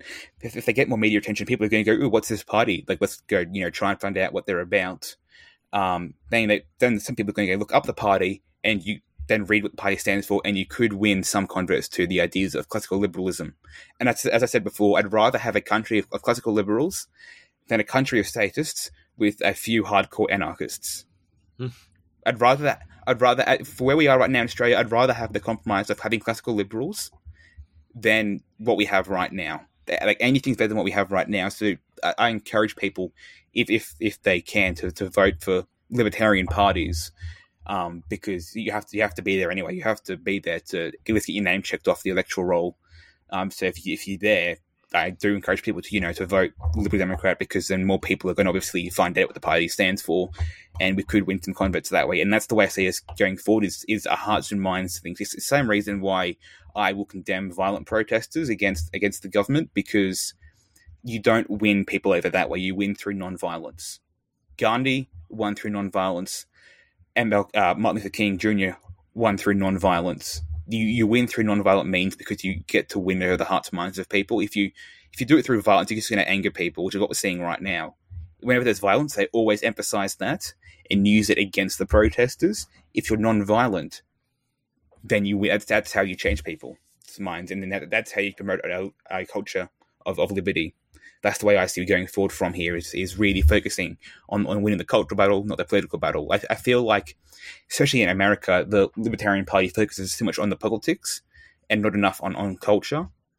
And that's where I think we're doing the wrong way around. We have to win the cultural war first before we can have any chance of winning the political battles, because the left is beating us in cultural war all the time. Cancel culture is so dominant that conservatives and libertarians in America just focus on winning the political battles. But if you win the cultural battles, you win the middle ground voters, and you win them over to their cause. Of course, you're not going to be able to change the minds of the extremes, but if you can win it over the moderates, that's how you do it. The moderates will always determine who gets elected. The moderates determined who got elected last time in Australia in the last federal election. Again, in the USA, the moderates determined that Biden won, not Trump. So that's where you win the ground. You convince the middle ground voters that you are the best side. And even though you can't vote your way to freedom, you can use voting to change people's mindsets, which is basically that's my approach to this. Yeah. So that's something else I want to touch on. You're talking about kind of the cultural battle. And this kind of plugs into someone else's question, which is the lockdown as bad in the outback? And something that you're seeing over here is people are kind of migrating to more rural areas where the boot, the resources for the boot to be on your neck just aren't there. There's not enough resources to police, and the support for that kind of policing is also not there. And so you've seen like a mass exodus from cities into more rural parts of the country, and people are adopting all sorts of practices like homesteading. And of course, with our community in particular, you're seeing more talk about things like intentional communities and townships and that kind of thing. And so, personally, I think that is a great way to move, because then we're not relying on votes and voting as a practice, but we're moving into simply separating physically from the state system and coming up with things that are more sustainable, regardless of what happens to their shit show. And so someone asking, is the lockdown as bad in the outback? Has there been any kind of exodus in Australia to go more rural, or any talks about that in your kind of younger liberty movement out there? So Western Australia is mostly outback, and they're strong Labor. As I said before, you have the 20% swing in the upper house towards Labor, even though they're mostly outback. It depends where you go. Northern Territory, almost completely Labor, because it's got a strong Indigenous base. Indigenous people in Australia tend to live in their cultural homes because they have the connection. They have the dream time and their connection to the land. So they often live where their forefathers, lived as hunter gatherers. So, is it a similar case to the Native Americans where the federal government has kind of forced them to be reliant on handouts, or what's the situation? Is it like pretty dire for them, or is it better than the natives? There is a strong welfare state that exists to support them. Part of that is because they live so far out.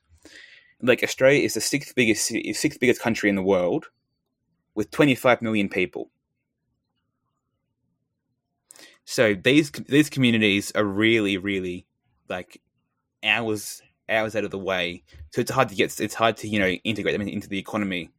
So they have to rely on government handouts, which is a big problem in Australia right now for libertarians. Is how do you solve that issue there? How do you support the Aboriginals at the same time as not having a welfare state? It's a big issue to tackle right now. It's one that's overlooked a lot, unfortunately, especially right now because of COVID. But it is one we have to address. The welfare state again comes largely from the Liberals. So both sides support the welfare state. So again, it's going to be a hard battle to win. So Western Australia, if you go outback, you're probably still going to be in a mostly Labor area. So obviously, are they still pretty tight even when there's like pretty low populations? Correct. Western Australia has the toughest borders of all the states. They have one of the highest Aboriginal populations, and it's mostly outback, and they have the toughest borders. They've always had tough borders in Western Australia. There's still a law that you can't own more than 50 kilograms of potatoes. Because that comes back from shipping. Western Australia's always been, they're basically, when it comes to independence, they're a bit like Texas.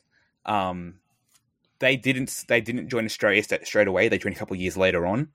So they weren't part of Australia. So if you look at the Constitution for Australia, it doesn't actually mention the state of Western Australia because they weren't one of the original states. No, they weren't even a territory. They weren't part of us. They were still. Okay. So when we got our independence in January 1901, January 1st is when I think when the bill came to effect for a constitution. So we got our independence then. January sometime could be the 1st. WA didn't join us straight away because they were still a colony because they did not originally agree to vote for independence. So we had to vote for independence in Australia. So each colony, which is now state, had to have the majority of people vote for independence, and then because the majority did, that the bill for the constitution then went to the UK Parliament to be voted on, and it was obviously passed there. But so Western Australia's always got more of an independence mindset. They're the only country, they're the only state in the country that has an independence party. WA Exit. It's only a minor party. It's like they don't have any MPs or anything like that, but there is a movement in Western Australia to get independence from the rest of the country.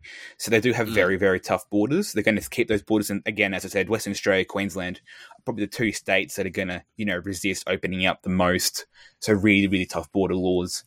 So even if you go out west, or I guess if you're in WA, if you go out east, which is into the outback, it's still really tough out there. Same with Northern Territory, South Australia. It's still really stringent because they're also mostly outback.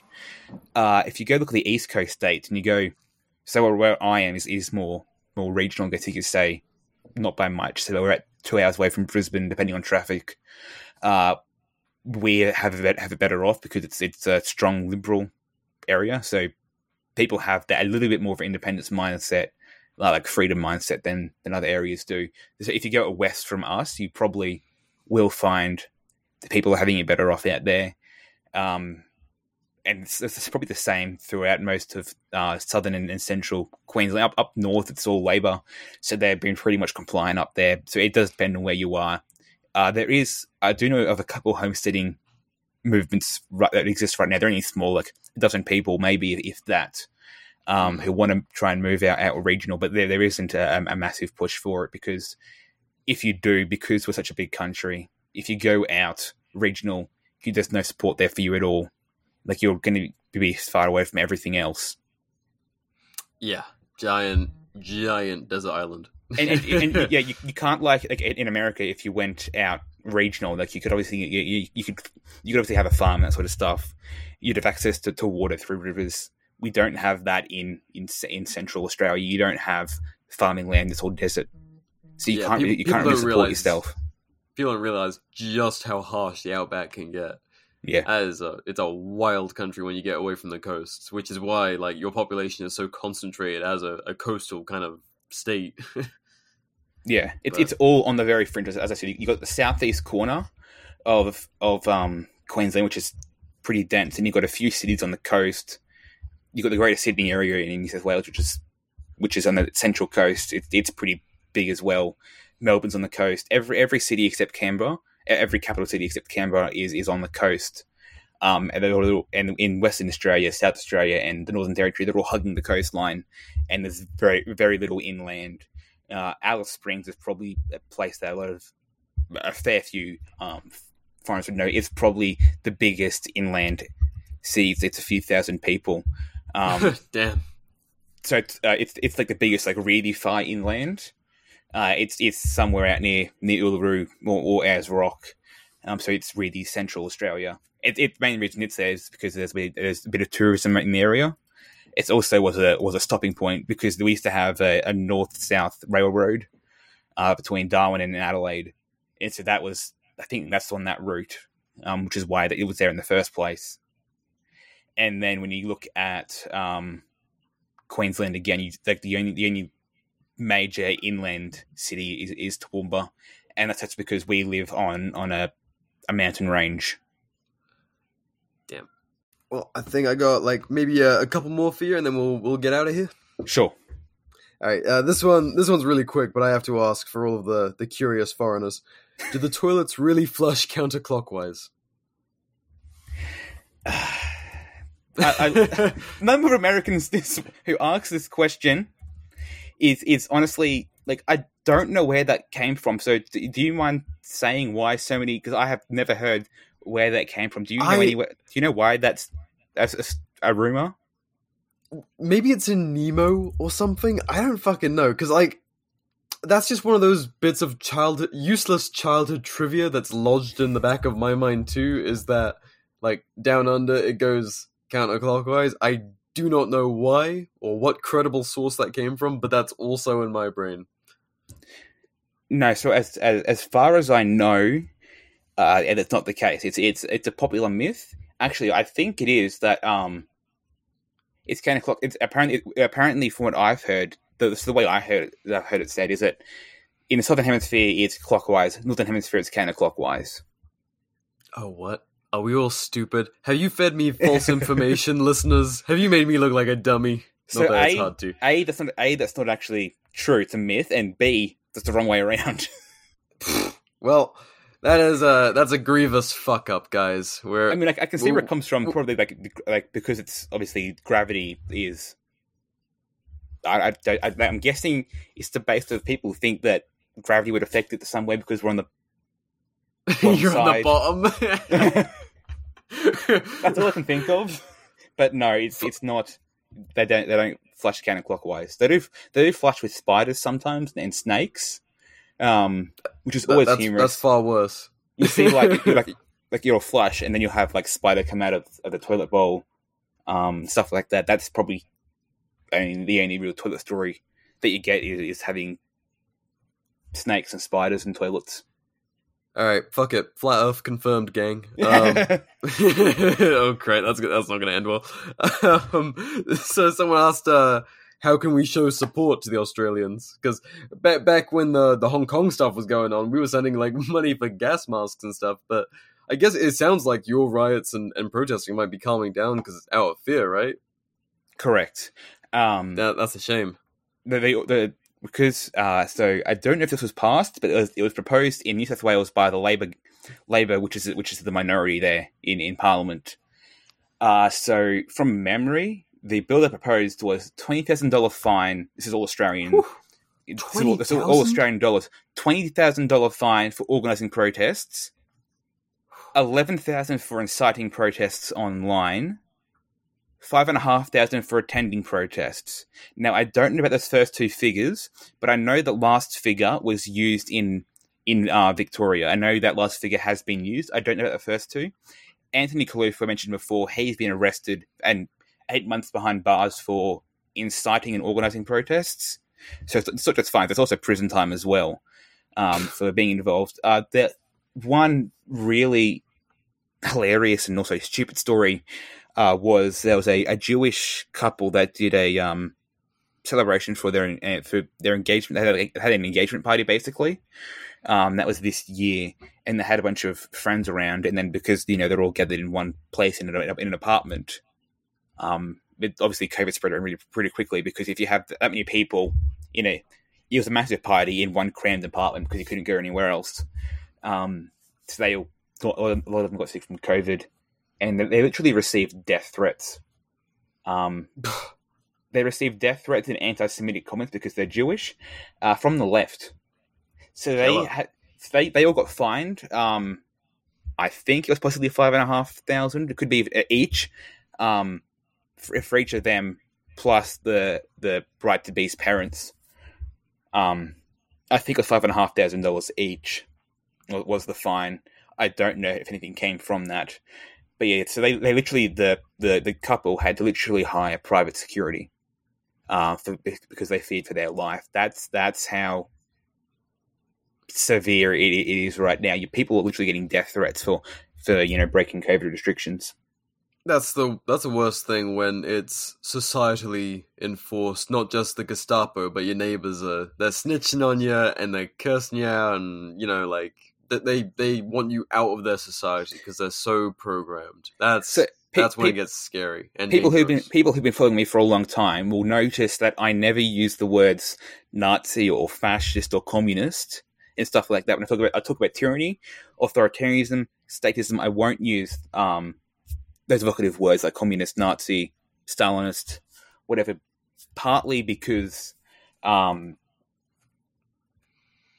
that's what we call the left for doing, calling protesters Nazis and whatnot, and also partly because who knows what happens if you start calling them Nazis? Like, for all I know, if I call them Nazis, I'm going to lose my account.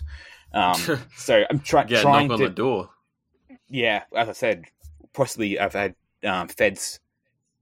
The government knows I'm definitely on a watch list. I'll put it that way. A lot of Americans will joke about being on a watch list. For Australian libertarians, you are on a watch list. It's almost guaranteed that the government is tracking you. Well, they boast about that kind of thing. They're like you'll have your leaders on TV openly talking about monitoring extremists and stuff like that. Like, no, we're getting on top of this. Don't worry, guys. Politicians across the board have condemned anyone who's anti-mandate. We had Craig Kelly, who people have probably heard of. Possibly heard of. He went from Liberal to Independent to Clive Palmer's UAP, United Australia Party this year. He's been anti-mandate. He's the only person in the lower house to be anything, federally to be any sort of anti-mandate. There is one other guy whose name I've forgotten, who's also Liberal, but he gets chastised by both sides whenever he speaks out against mandates. So you're looking at effectively two MPs, and I think no senator. You do have a couple of senators from One Nation, which is ironic. One Nation is probably the most authoritarian party in Australia. They're anti-lockdown. I don't know why. I don't get it either.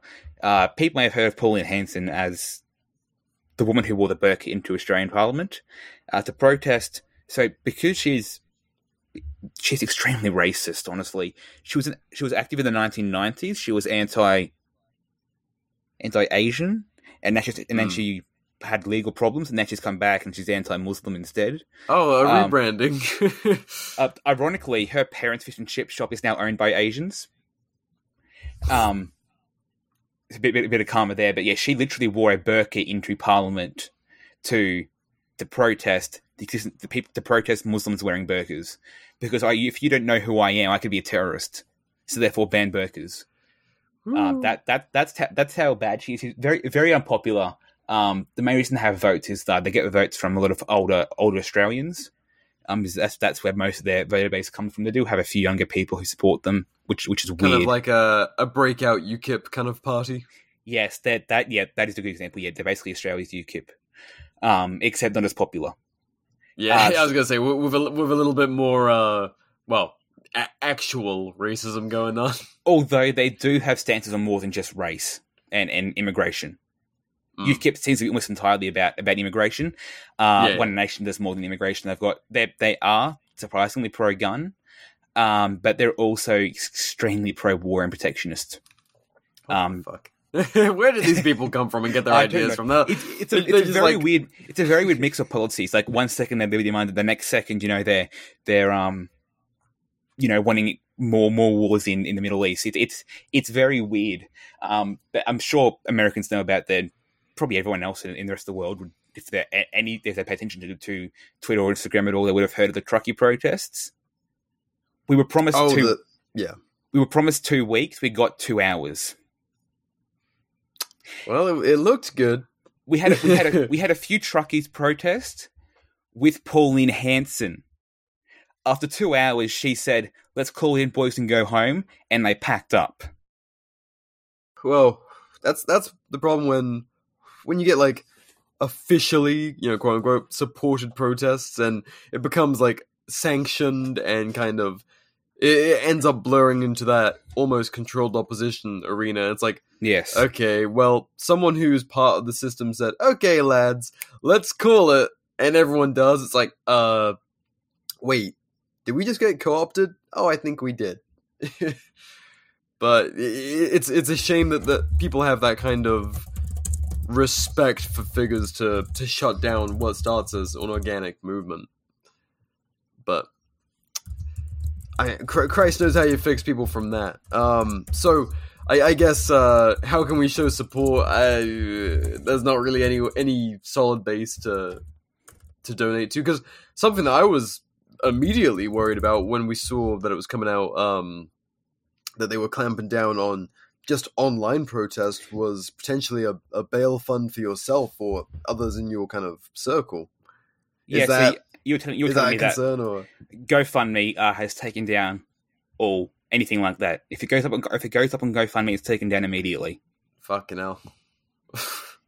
See, and people say, I'll send you Bitcoin. Don't do that, because if I convert that into currency, like Australian dollars, it's taxed. We have a capital gains tax on converting crypto into paper money. Basically, it's taxed. I don't remember the tax rate, but it is definitely a tax if you convert crypto into Australian dollars, or in fact, even if you convert it into US dollars, it's still a tax on it. Jesus. So you can't send crypto, and you can't send through crowdfunding online because they got taken down. So there really is not much in a way to support people. Probably the best thing you can do is share everything you can online, both in person to your friends and also sharing it online. Because if we get the international community, people who are outside Australia, we might be able to have some more headway there. Obviously, we probably would have seen the Polish MPs protesting at the Australian embassy. I think it was last week or the week before, stuff like that. But I know. As I was saying, Clint from the Big Lockdown, he had David Limbrick on, like a politician. Like, even though, again, politicians aren't amazing, as I'm sure from what you've seen in America and the UK, they aren't amazing. They are at least having someone who's because they're classical liberals, they're not minarchists or anarchists. It does mean they do have a bit more of a broader appeal to say your conservatives are going to be more likely to talk to them than they would be talk to an anarchist like me. So just sharing anything you can, and obviously, if you like promoting stuff like that, if you ever hear an Aussie come on to an American podcast or a British podcast or whatever, promote that. What I'd love to see is people like Joe Rogan and Ron Paul and Tim Pool talking to Aussies that aren't Sydney Watson. No offense to Sydney Watson, but you don't live here. Stop saying you're the be all and end all of Australian commentators on Australian politics. She isn't the be all and end all. There are other people out here, people like myself, Limbrick. We've got another one of our movement, Jerry, who's going on another podcast in about a week. We had another guy, Jack, who went on Break the State, I think, last week. So we do have people coming on podcasts. Make sure you promote those. Because it is an important way to get the word out right now is through podcasting. And one thing that we're doing is, I said before how I've got that group of around 50 Aussies all across Australia. Yeah, you got a little network going. Yes, we do have connected people. It's confusing. So we have that, which I started up, And then we have an actual network called the Australian Liberty Network. Not Libertarian, Liberty, because, we want to appeal to more people. Broader appeal. I get it. Yeah, so we have the Gumtree of Liberty. I'm going to plug my stuff now, if that's fine. It fits in. So we have the Gumtree of Liberty podcast, which is on Spotify, Apple, and whatnot. Plus, it's on the Aussie Liberty Networks. That's is this your e-militia move? Yes. I love it. For those, sorry, I got to point it out to be a dick. Yes, no, so... obviously, this isn't widely known, but the first podcast I listened to, I went straight from Stephen Crowder to E-Militia. How the fuck did you find us? I looked up on the iTunes libertarian podcasts. Yes, we did it. And I found E-Militia. So you're yes, like, that looks good enough. I think the first 3 libertarian accounts I followed on Instagram were Being Libertarian, obviously, because everyone should follow them. Fuck yeah. They got me from Crowder. Libertarian Swifty. I don't know what he goes by now. He's the Taylor Swift guy who's libertarian from Canada. And the Anglo was the third guy I followed who was libertarian. Questionable third choice, but I guess that's okay. So definitely, like, I have a lot of what we do has been copied from you guys. It works so well. No. It's like lots of people try and bring like a diverse group of people together, and sometimes it like fucking kills, and sometimes it's like but I'm confident because there's a fucking market demand. That's where these things come from. Like Instagram didn't have podcasts, we sprung up. Australia does not have much of a voice for its liberty movement. It's newly birthed liberty movement, and it needs it. It needs some way for people to connect and network and to hear these ideas in a more casual or whatever your format ends up being kind of way. So as far as I know, we are the it. only Australian libertarian podcast. Fuck yeah. So the podcast is called Gumtree of Liberty. It's a play on the Jefferson quote, "The tree of liberty must be watered from time to time with the blood of patriots and tyrants." It's a play on that, because of course the gum tree is an Australian tree, so it's tried to combine the idea of liberty with Australian trains to take our own spin on it. So we are on Apple, Spotify, whatnot, plus on the Aussie Liberty Network YouTube channel, where you can access. So we do recorded episodes and we do live streams. Live streams are usually weekends, because that way we can get Australians and foreigners at the same time. So usually they're Saturday or Sunday morning our time, which is Friday and Saturday night US time. Plus, obviously, the recorded episodes kind of every week, although we have horrible recording schedules, because it's like with E-Militia. We try and think we've got 5 podcasting hosts, myself and 4 others. So it's always a mess to try and organize stuff. We haven't had. I think we've done 1 podcast with all 5 of us. No, maybe even not that. It is a real mess. As I'm just sure. Herding cats. It's herding cats. It is. I was talking with you about it on Instagram, and I agree with you. It is a lot like herding cats. We do have that podcast.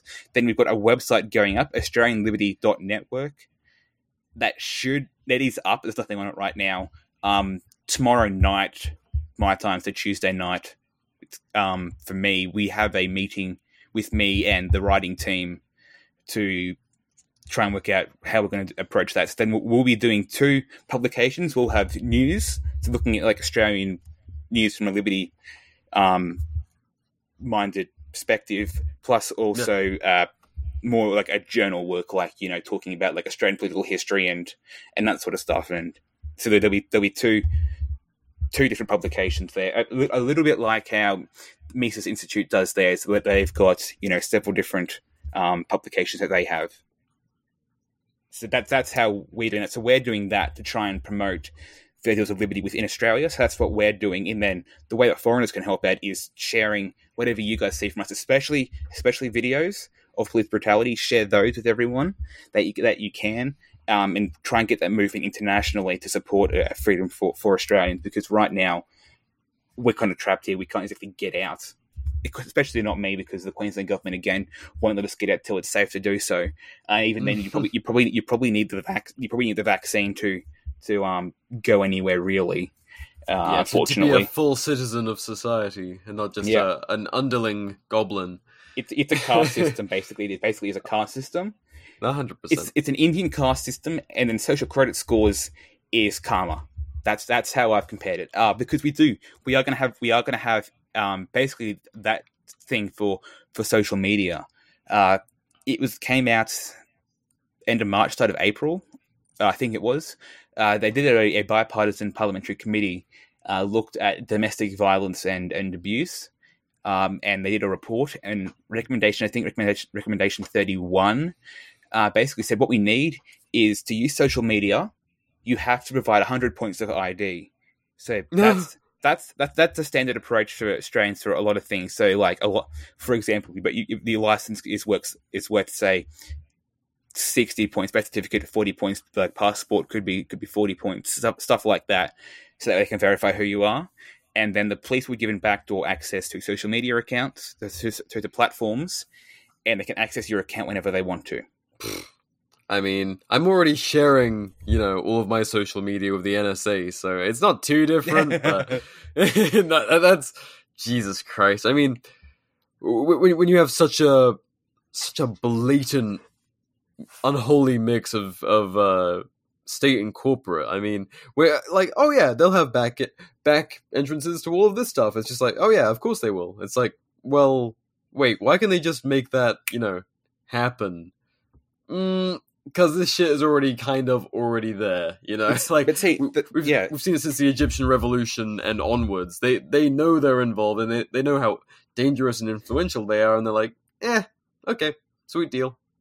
The problem that we have is that this is basically like what the NSA did, under Bush and Obama and Trump, with their especially Bush and Obama, with regards to having backdoor access to Facebook and Instagram and whatnot. Except it's public and people support it. So that's a bit worrying. And as I said before, you had Facebook taking down live streams, a bunch of accounts getting banned left, right, and center. Whenever they can ban, they'll be banned. So really, it is quite worrying for all Australians. As I said at the very start, we don't know what we're going to see. If we did, I could do a podcast every day and still miss news. I miss stuff on Twitter still. Instagram I miss even more on, because I don't post there as much because the algorithm, you can't obviously post as much to still get decent reach. So I can't cover everything that happens, unfortunately. I want to, but I don't have enough hours in the day to cover it. Already being, running everything else, it's already quite busy trying to set up the website and podcasting. Like juggling multiple stuff like you were trying to set up right now. I mean, that's what I was in the process of, realizing this kind of, censorship coming down the pipeline, and we have to kind of fortify our ability to get this information out there. And social media is, it's the final days of it being a wild west, Yes. It's all becoming very heavily corporatized and advertiser friendly, and it's no longer the place to syndicate useful information. So it's good you guys are moving into alternative stuff like podcasting, and I presume you guys are going to set up like a Substack or an independent website or something for this. Yes, that website's going up now already. I don't know what it's done through. We are very fortunate to have found an Aussie libertarian who does, as his job, he designs websites. Fuck yeah, there you go. But I have, I'm looking at right now, I've got a physical hard drive that has every podcast backed up on it, just in case anything happens. There you go. We're saving everything we can, having that backed up, because we don't know what's going to happen. Oh, fuck no. Yeah, those hard copies are going to be essential, because I've certainly had so much stuff that I've put up in the past just wiped from the internet thanks to Zuck, and it's only going to get worse now that those corporate and state bonds are getting stronger, especially in somewhere like Oz. So power to you for building out beyond these, mostly controlled opposition platforms. I guess a final note, I mean, I would presume that you're optimistic for change, because people like us, we don't put all of this energy and effort into these things as blood, sweat, and tears unless we're optimistic for a change in the future, of making some kind of difference in this awful trudge towards Orwellian life. So one of our listeners asked, do you think Australia is lost, or will the pendulum swing back? I think it can swing back. Like my stance is, prepare for the worst, but hope for the best. I think we can. I think we can come back from this. It'll be a hard journey, but I think it is possible.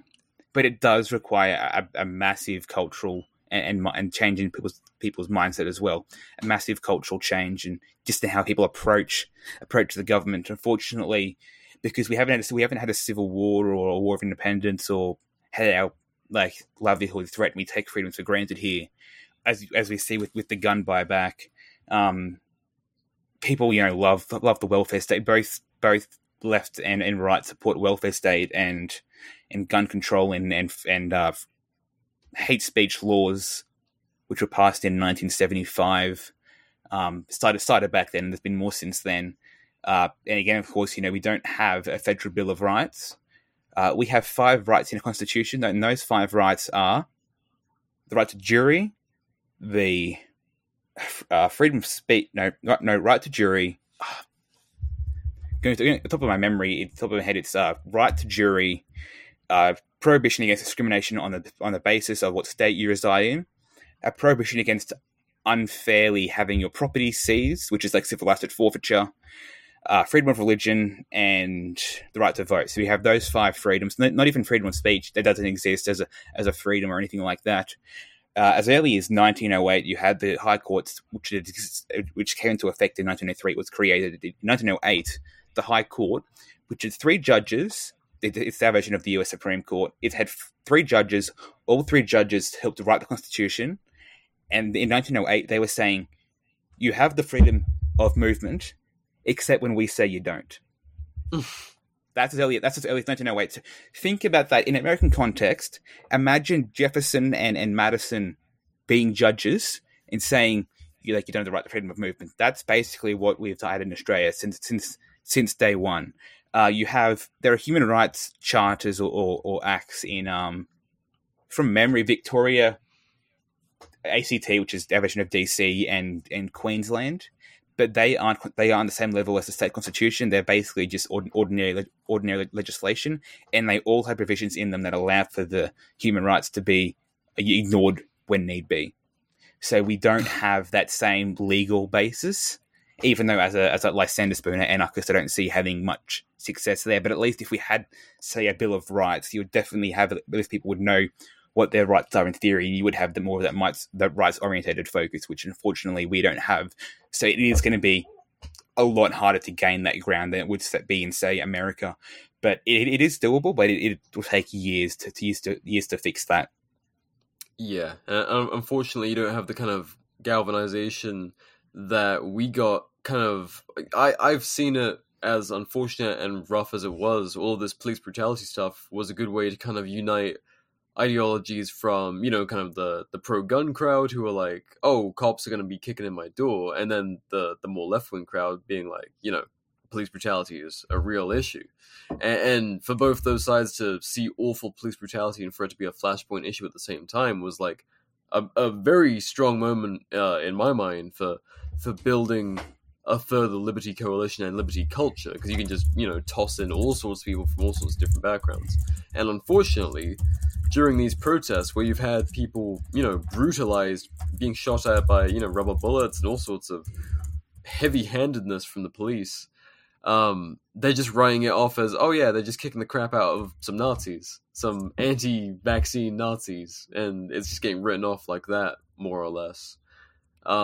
It's a shame that that's the fucking very real blood being shed here is not going to go to use. And I don't know, could you see, is there any event in your mind that might change Australians' minds if things get to a terrible point, or do you think it's going to have to be very much a organic push from a movement to change minds instead of something the government might do?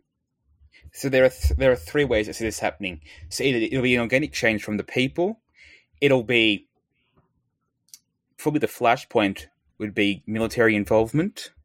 So if the military gets involved in the use, so at one point we had 800 soldiers in Sydney. On standby. They were helping to enforce mandates. So yeah, the possibly I think it was the police minister from New South Wales who's Liberal asked the Prime Minister who's Liberal to send in the military. He sent in 300. They later received an extra 500, so they had 800 soldiers helping to enforce lockdowns. But if the military is called in against protesters, that's when I think you're going to see people get angry. When you have the military being used.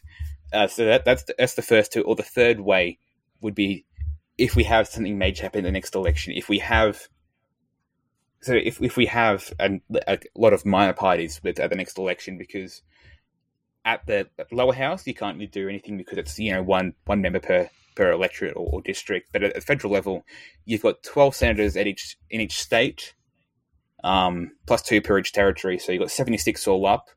Although it's a 6-year term, although you have elections every 3 years, so you have half Senate elections. So we've got half senators up for grabs this election. So it's 6 per state. So if we can, try and, I guess, if we have enough minor parties in the upper house after that, that could be another way forward. Just because it would show that you had the people were becoming aware of. So that election is going to really show if people are becoming aware of government tyranny or not, because we've got no way of judging what people think of the government in Victoria, because we've got that heavy, Facebook obviously is stopping live streaming, and then we've got that massive push by the left on social media, but we don't know how the rest of the state feels. So that's an unknown. They have the state election coming up next year for Victoria and the federal election. That's going to be a big indicator if we're going to have change. If we see a swing away from, even a swing from Labor to Liberal, would definitely show that we do have a change in people's approach and to freedom and to the news they're seeing. That's probably what we really need to see. So I don't like relying on elections, but unfortunately, elections are going to tell us what people think, because we do have mandatory voting, so it's going to tell you generally what the broad population thinks. Again, mandatory voting is probably it's a horrible idea. The only reason it exists is because World War One, we had low voter turnouts after World War One. So every state and the federal government I think it was federally in the early 1920s, but by the end of the mid 1920s, every state and the federal government had mandatory voting because they had low vote turnouts. Although Queensland put theirs in place in 1915. During the war, so I don't know why that was justified, but mandatory voting is a stupid thing. But in this case, we can use it to accurately judge how the people feel, because as we've seen with say, I don't know, Brexit and the last UK election and the Australian election in 2019, all those elections said that the left would win, and every time, plus I guess the 2016 US election as well, and every time the right was successful, even though all the polls are saying the left was, because leftists tend to be less fearful of public outcry against them than the right is. So often the right will say that they're going to vote left in polls, but the election will give us an actual accurate representation of what the people think. It's not going to be completely accurate, because we also have a lot of voter apathy, because it's mandatory. So it's not like people don't get passionate about it. We saw people get really passionate about the same-sex marriage in 2017. Voter turnout was I think it was, most areas, it was high 70s, early 80s for percentages. And that was for a massive civil rights issue. So you do have that a high level of voter apathy. It's not like a right to vote like it is over here, where it's like, people have fought and died for this. It's like, they make us do this. I don't call although the Constitution says we have the right to vote, I don't call it a right. I still have the duty to vote, because a right implies a right to not, like a right to bear arms. You also have the right to not bear arms. Right implies a choice, and unfortunately, we don't have that choice there. Or you do, but if you choose incorrectly, you get in trouble with the law. It's with the same with the vaccine. You have the choice to take the vaccine, but if you choose wrongly, you're going to get in trouble with the law. So that will be the election will be definitely a way to tell public mindset as well, but also seeing the next couple of months as the vaccine mandates get put in place and people lose their jobs over it, that will also be very important to see how people react to that. I think we've spoken to a teacher who's lost their job over vaccine mandates, and we might be having them on the show to try and, say what it's like. She's in Victoria. To we want to talk to people who've lost their jobs because of the vaccine mandate and hear real stories from real Australians who are on the ground that aren't just being filtered by the media. Because we've said that we will talk to anyone who wants to talk to us, and we'll give anyone a platform to get their story out, unless of course not going to be a big fan of talking to Nazis per se, just because of the image, because they already call us Nazis. I am considered far right as an anarchist because if classical liberals are considered to be hard right, I'm far right. So just image there, but apart from that, like we will talk to anyone and so if anyone wants to come to us with the story, we will try and give them a platform if we can. Part of the policy we have for the website is that we've set it up so people can submit their own articles, so they can write by themselves. I saw this. Here's a story from that I saw of police brutality, and then submit that, and then we can publish it. Yes, and then it'll be out there for the world to see. Having real stories, because we don't. So I like that. We don't hear real stories. Like the media will censor everything. Like they'll stop. Of course they're going to be very biased and then filter what they'll say. As long as it's not that stupid article, we're probably going to publish everything that comes their way, because we don't get those stories out. I know even in Australia we don't see them, and obviously the rest of the world you see them even less, because it goes through our media, then your media, so it's even more control to what you guys see. So that's what more we need. Filters. Yeah, twice as many filters.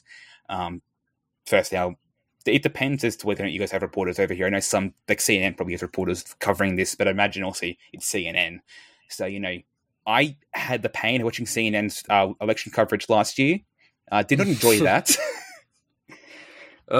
Yeah, I have to get through a significant amount of liquor to get through the election. And especially the coverage from either of the more binary-leaning channels. Yes. And as I said, that's all we have over here is binary. All you have is left and right. There is nothing liberty on the left or on the right, really. You've got a couple of small outlets on the left that are not major, so they're a bit more independent, but nothing that's seriously independent and will report on the facts on the ground. Yeah. Well, I mean, it's a good thing that you're cropping up and trying to fill the gap there is. I'm eager to see what you guys come up with. This Gumtree assortment, Gumtree of Liberty.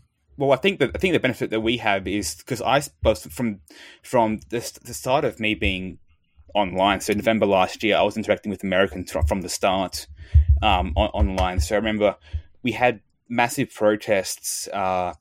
That big Saturday where we had massive protests. I think it was August. Because I'm in Toowoomba, it's a 4-hour round trip for me to get to the protests, and I'm like, I'm not doing that on a Saturday. Like at the time, just at the time alone, it's 4 hours. Being a full-time uni student, I would rather I would go if I could. If they had protests where I'd obviously go to those. So I was online instead. I was on Twitter, posting videos, that sort of stuff. And then Clint from Liberty Lockdown, put out a tweet saying, anyone know any Aussies to talk to? And a few of my followers hit him up and said, go check out Liberty Down Under. So he had me on at 30 minutes notice. Ended up having actually his most viewed live stream now on his YouTube, beating out, I think last I checked, it was 4,800, beating out even Dave Smith. Yep. So there's definitely an audience there. So I'm using those connections as best I can. And so far it's paying off. For sure. There's definitely an audience for what we're putting out. Well, like I said, it sucks, but Australia is very much treated like the canary in the coal mine. We look to you guys and see they will try this stuff here, and it seems to be the testing ground for a lot of early authoritarian tactics. But although, to be fair, California did beat us to mandates for children for vaccines. You guys did beat us to that. California just hates. They hate babies because they fucking drink their blood in California. So that's the reasoning there. we're leaning a little bit InfoWars now, but yes, it's about that time. I will find sources for all of that probably, but anyway, every Californian drinks baby blood. Yep, we will prove it. You heard it here first. But so this journalist do you guys have a name for that yet? Is it going to be under the same brand as Gumtree of Liberty, or no? So the journalism will be done straight from our website. We are probably going to come up with names for the two different, like, because one of them's, as I said, one of them's journalism, one of them is more like proper like journal article sort of stuff. We're probably going to name those at our video conference tomorrow night. But after that, it should be coming up and all be sorted out. As you and I both said, it's like herding cats. Absolutely, libertarians building these things up. Where the thing with libertarians are very much independent minded. The downside of that being that they often we don't work well together. Often there's lots of infighting and stuff, as we've seen, especially in America. Which is I think that's the big downside. People don't work well together often. Not always, but it is often a common trait you see there. The smarter of us are figuring out, two heads is better than one, and so on and so forth. If you can find individuals who are your tribe and you can work well together, you can really fucking build something that will withstand the ages and help spread this message, these peaceful ideas. So I'm excited to see what you guys put together. We will definitely be sharing all of that once they are named and up on the web. But in the meantime, where can we find you?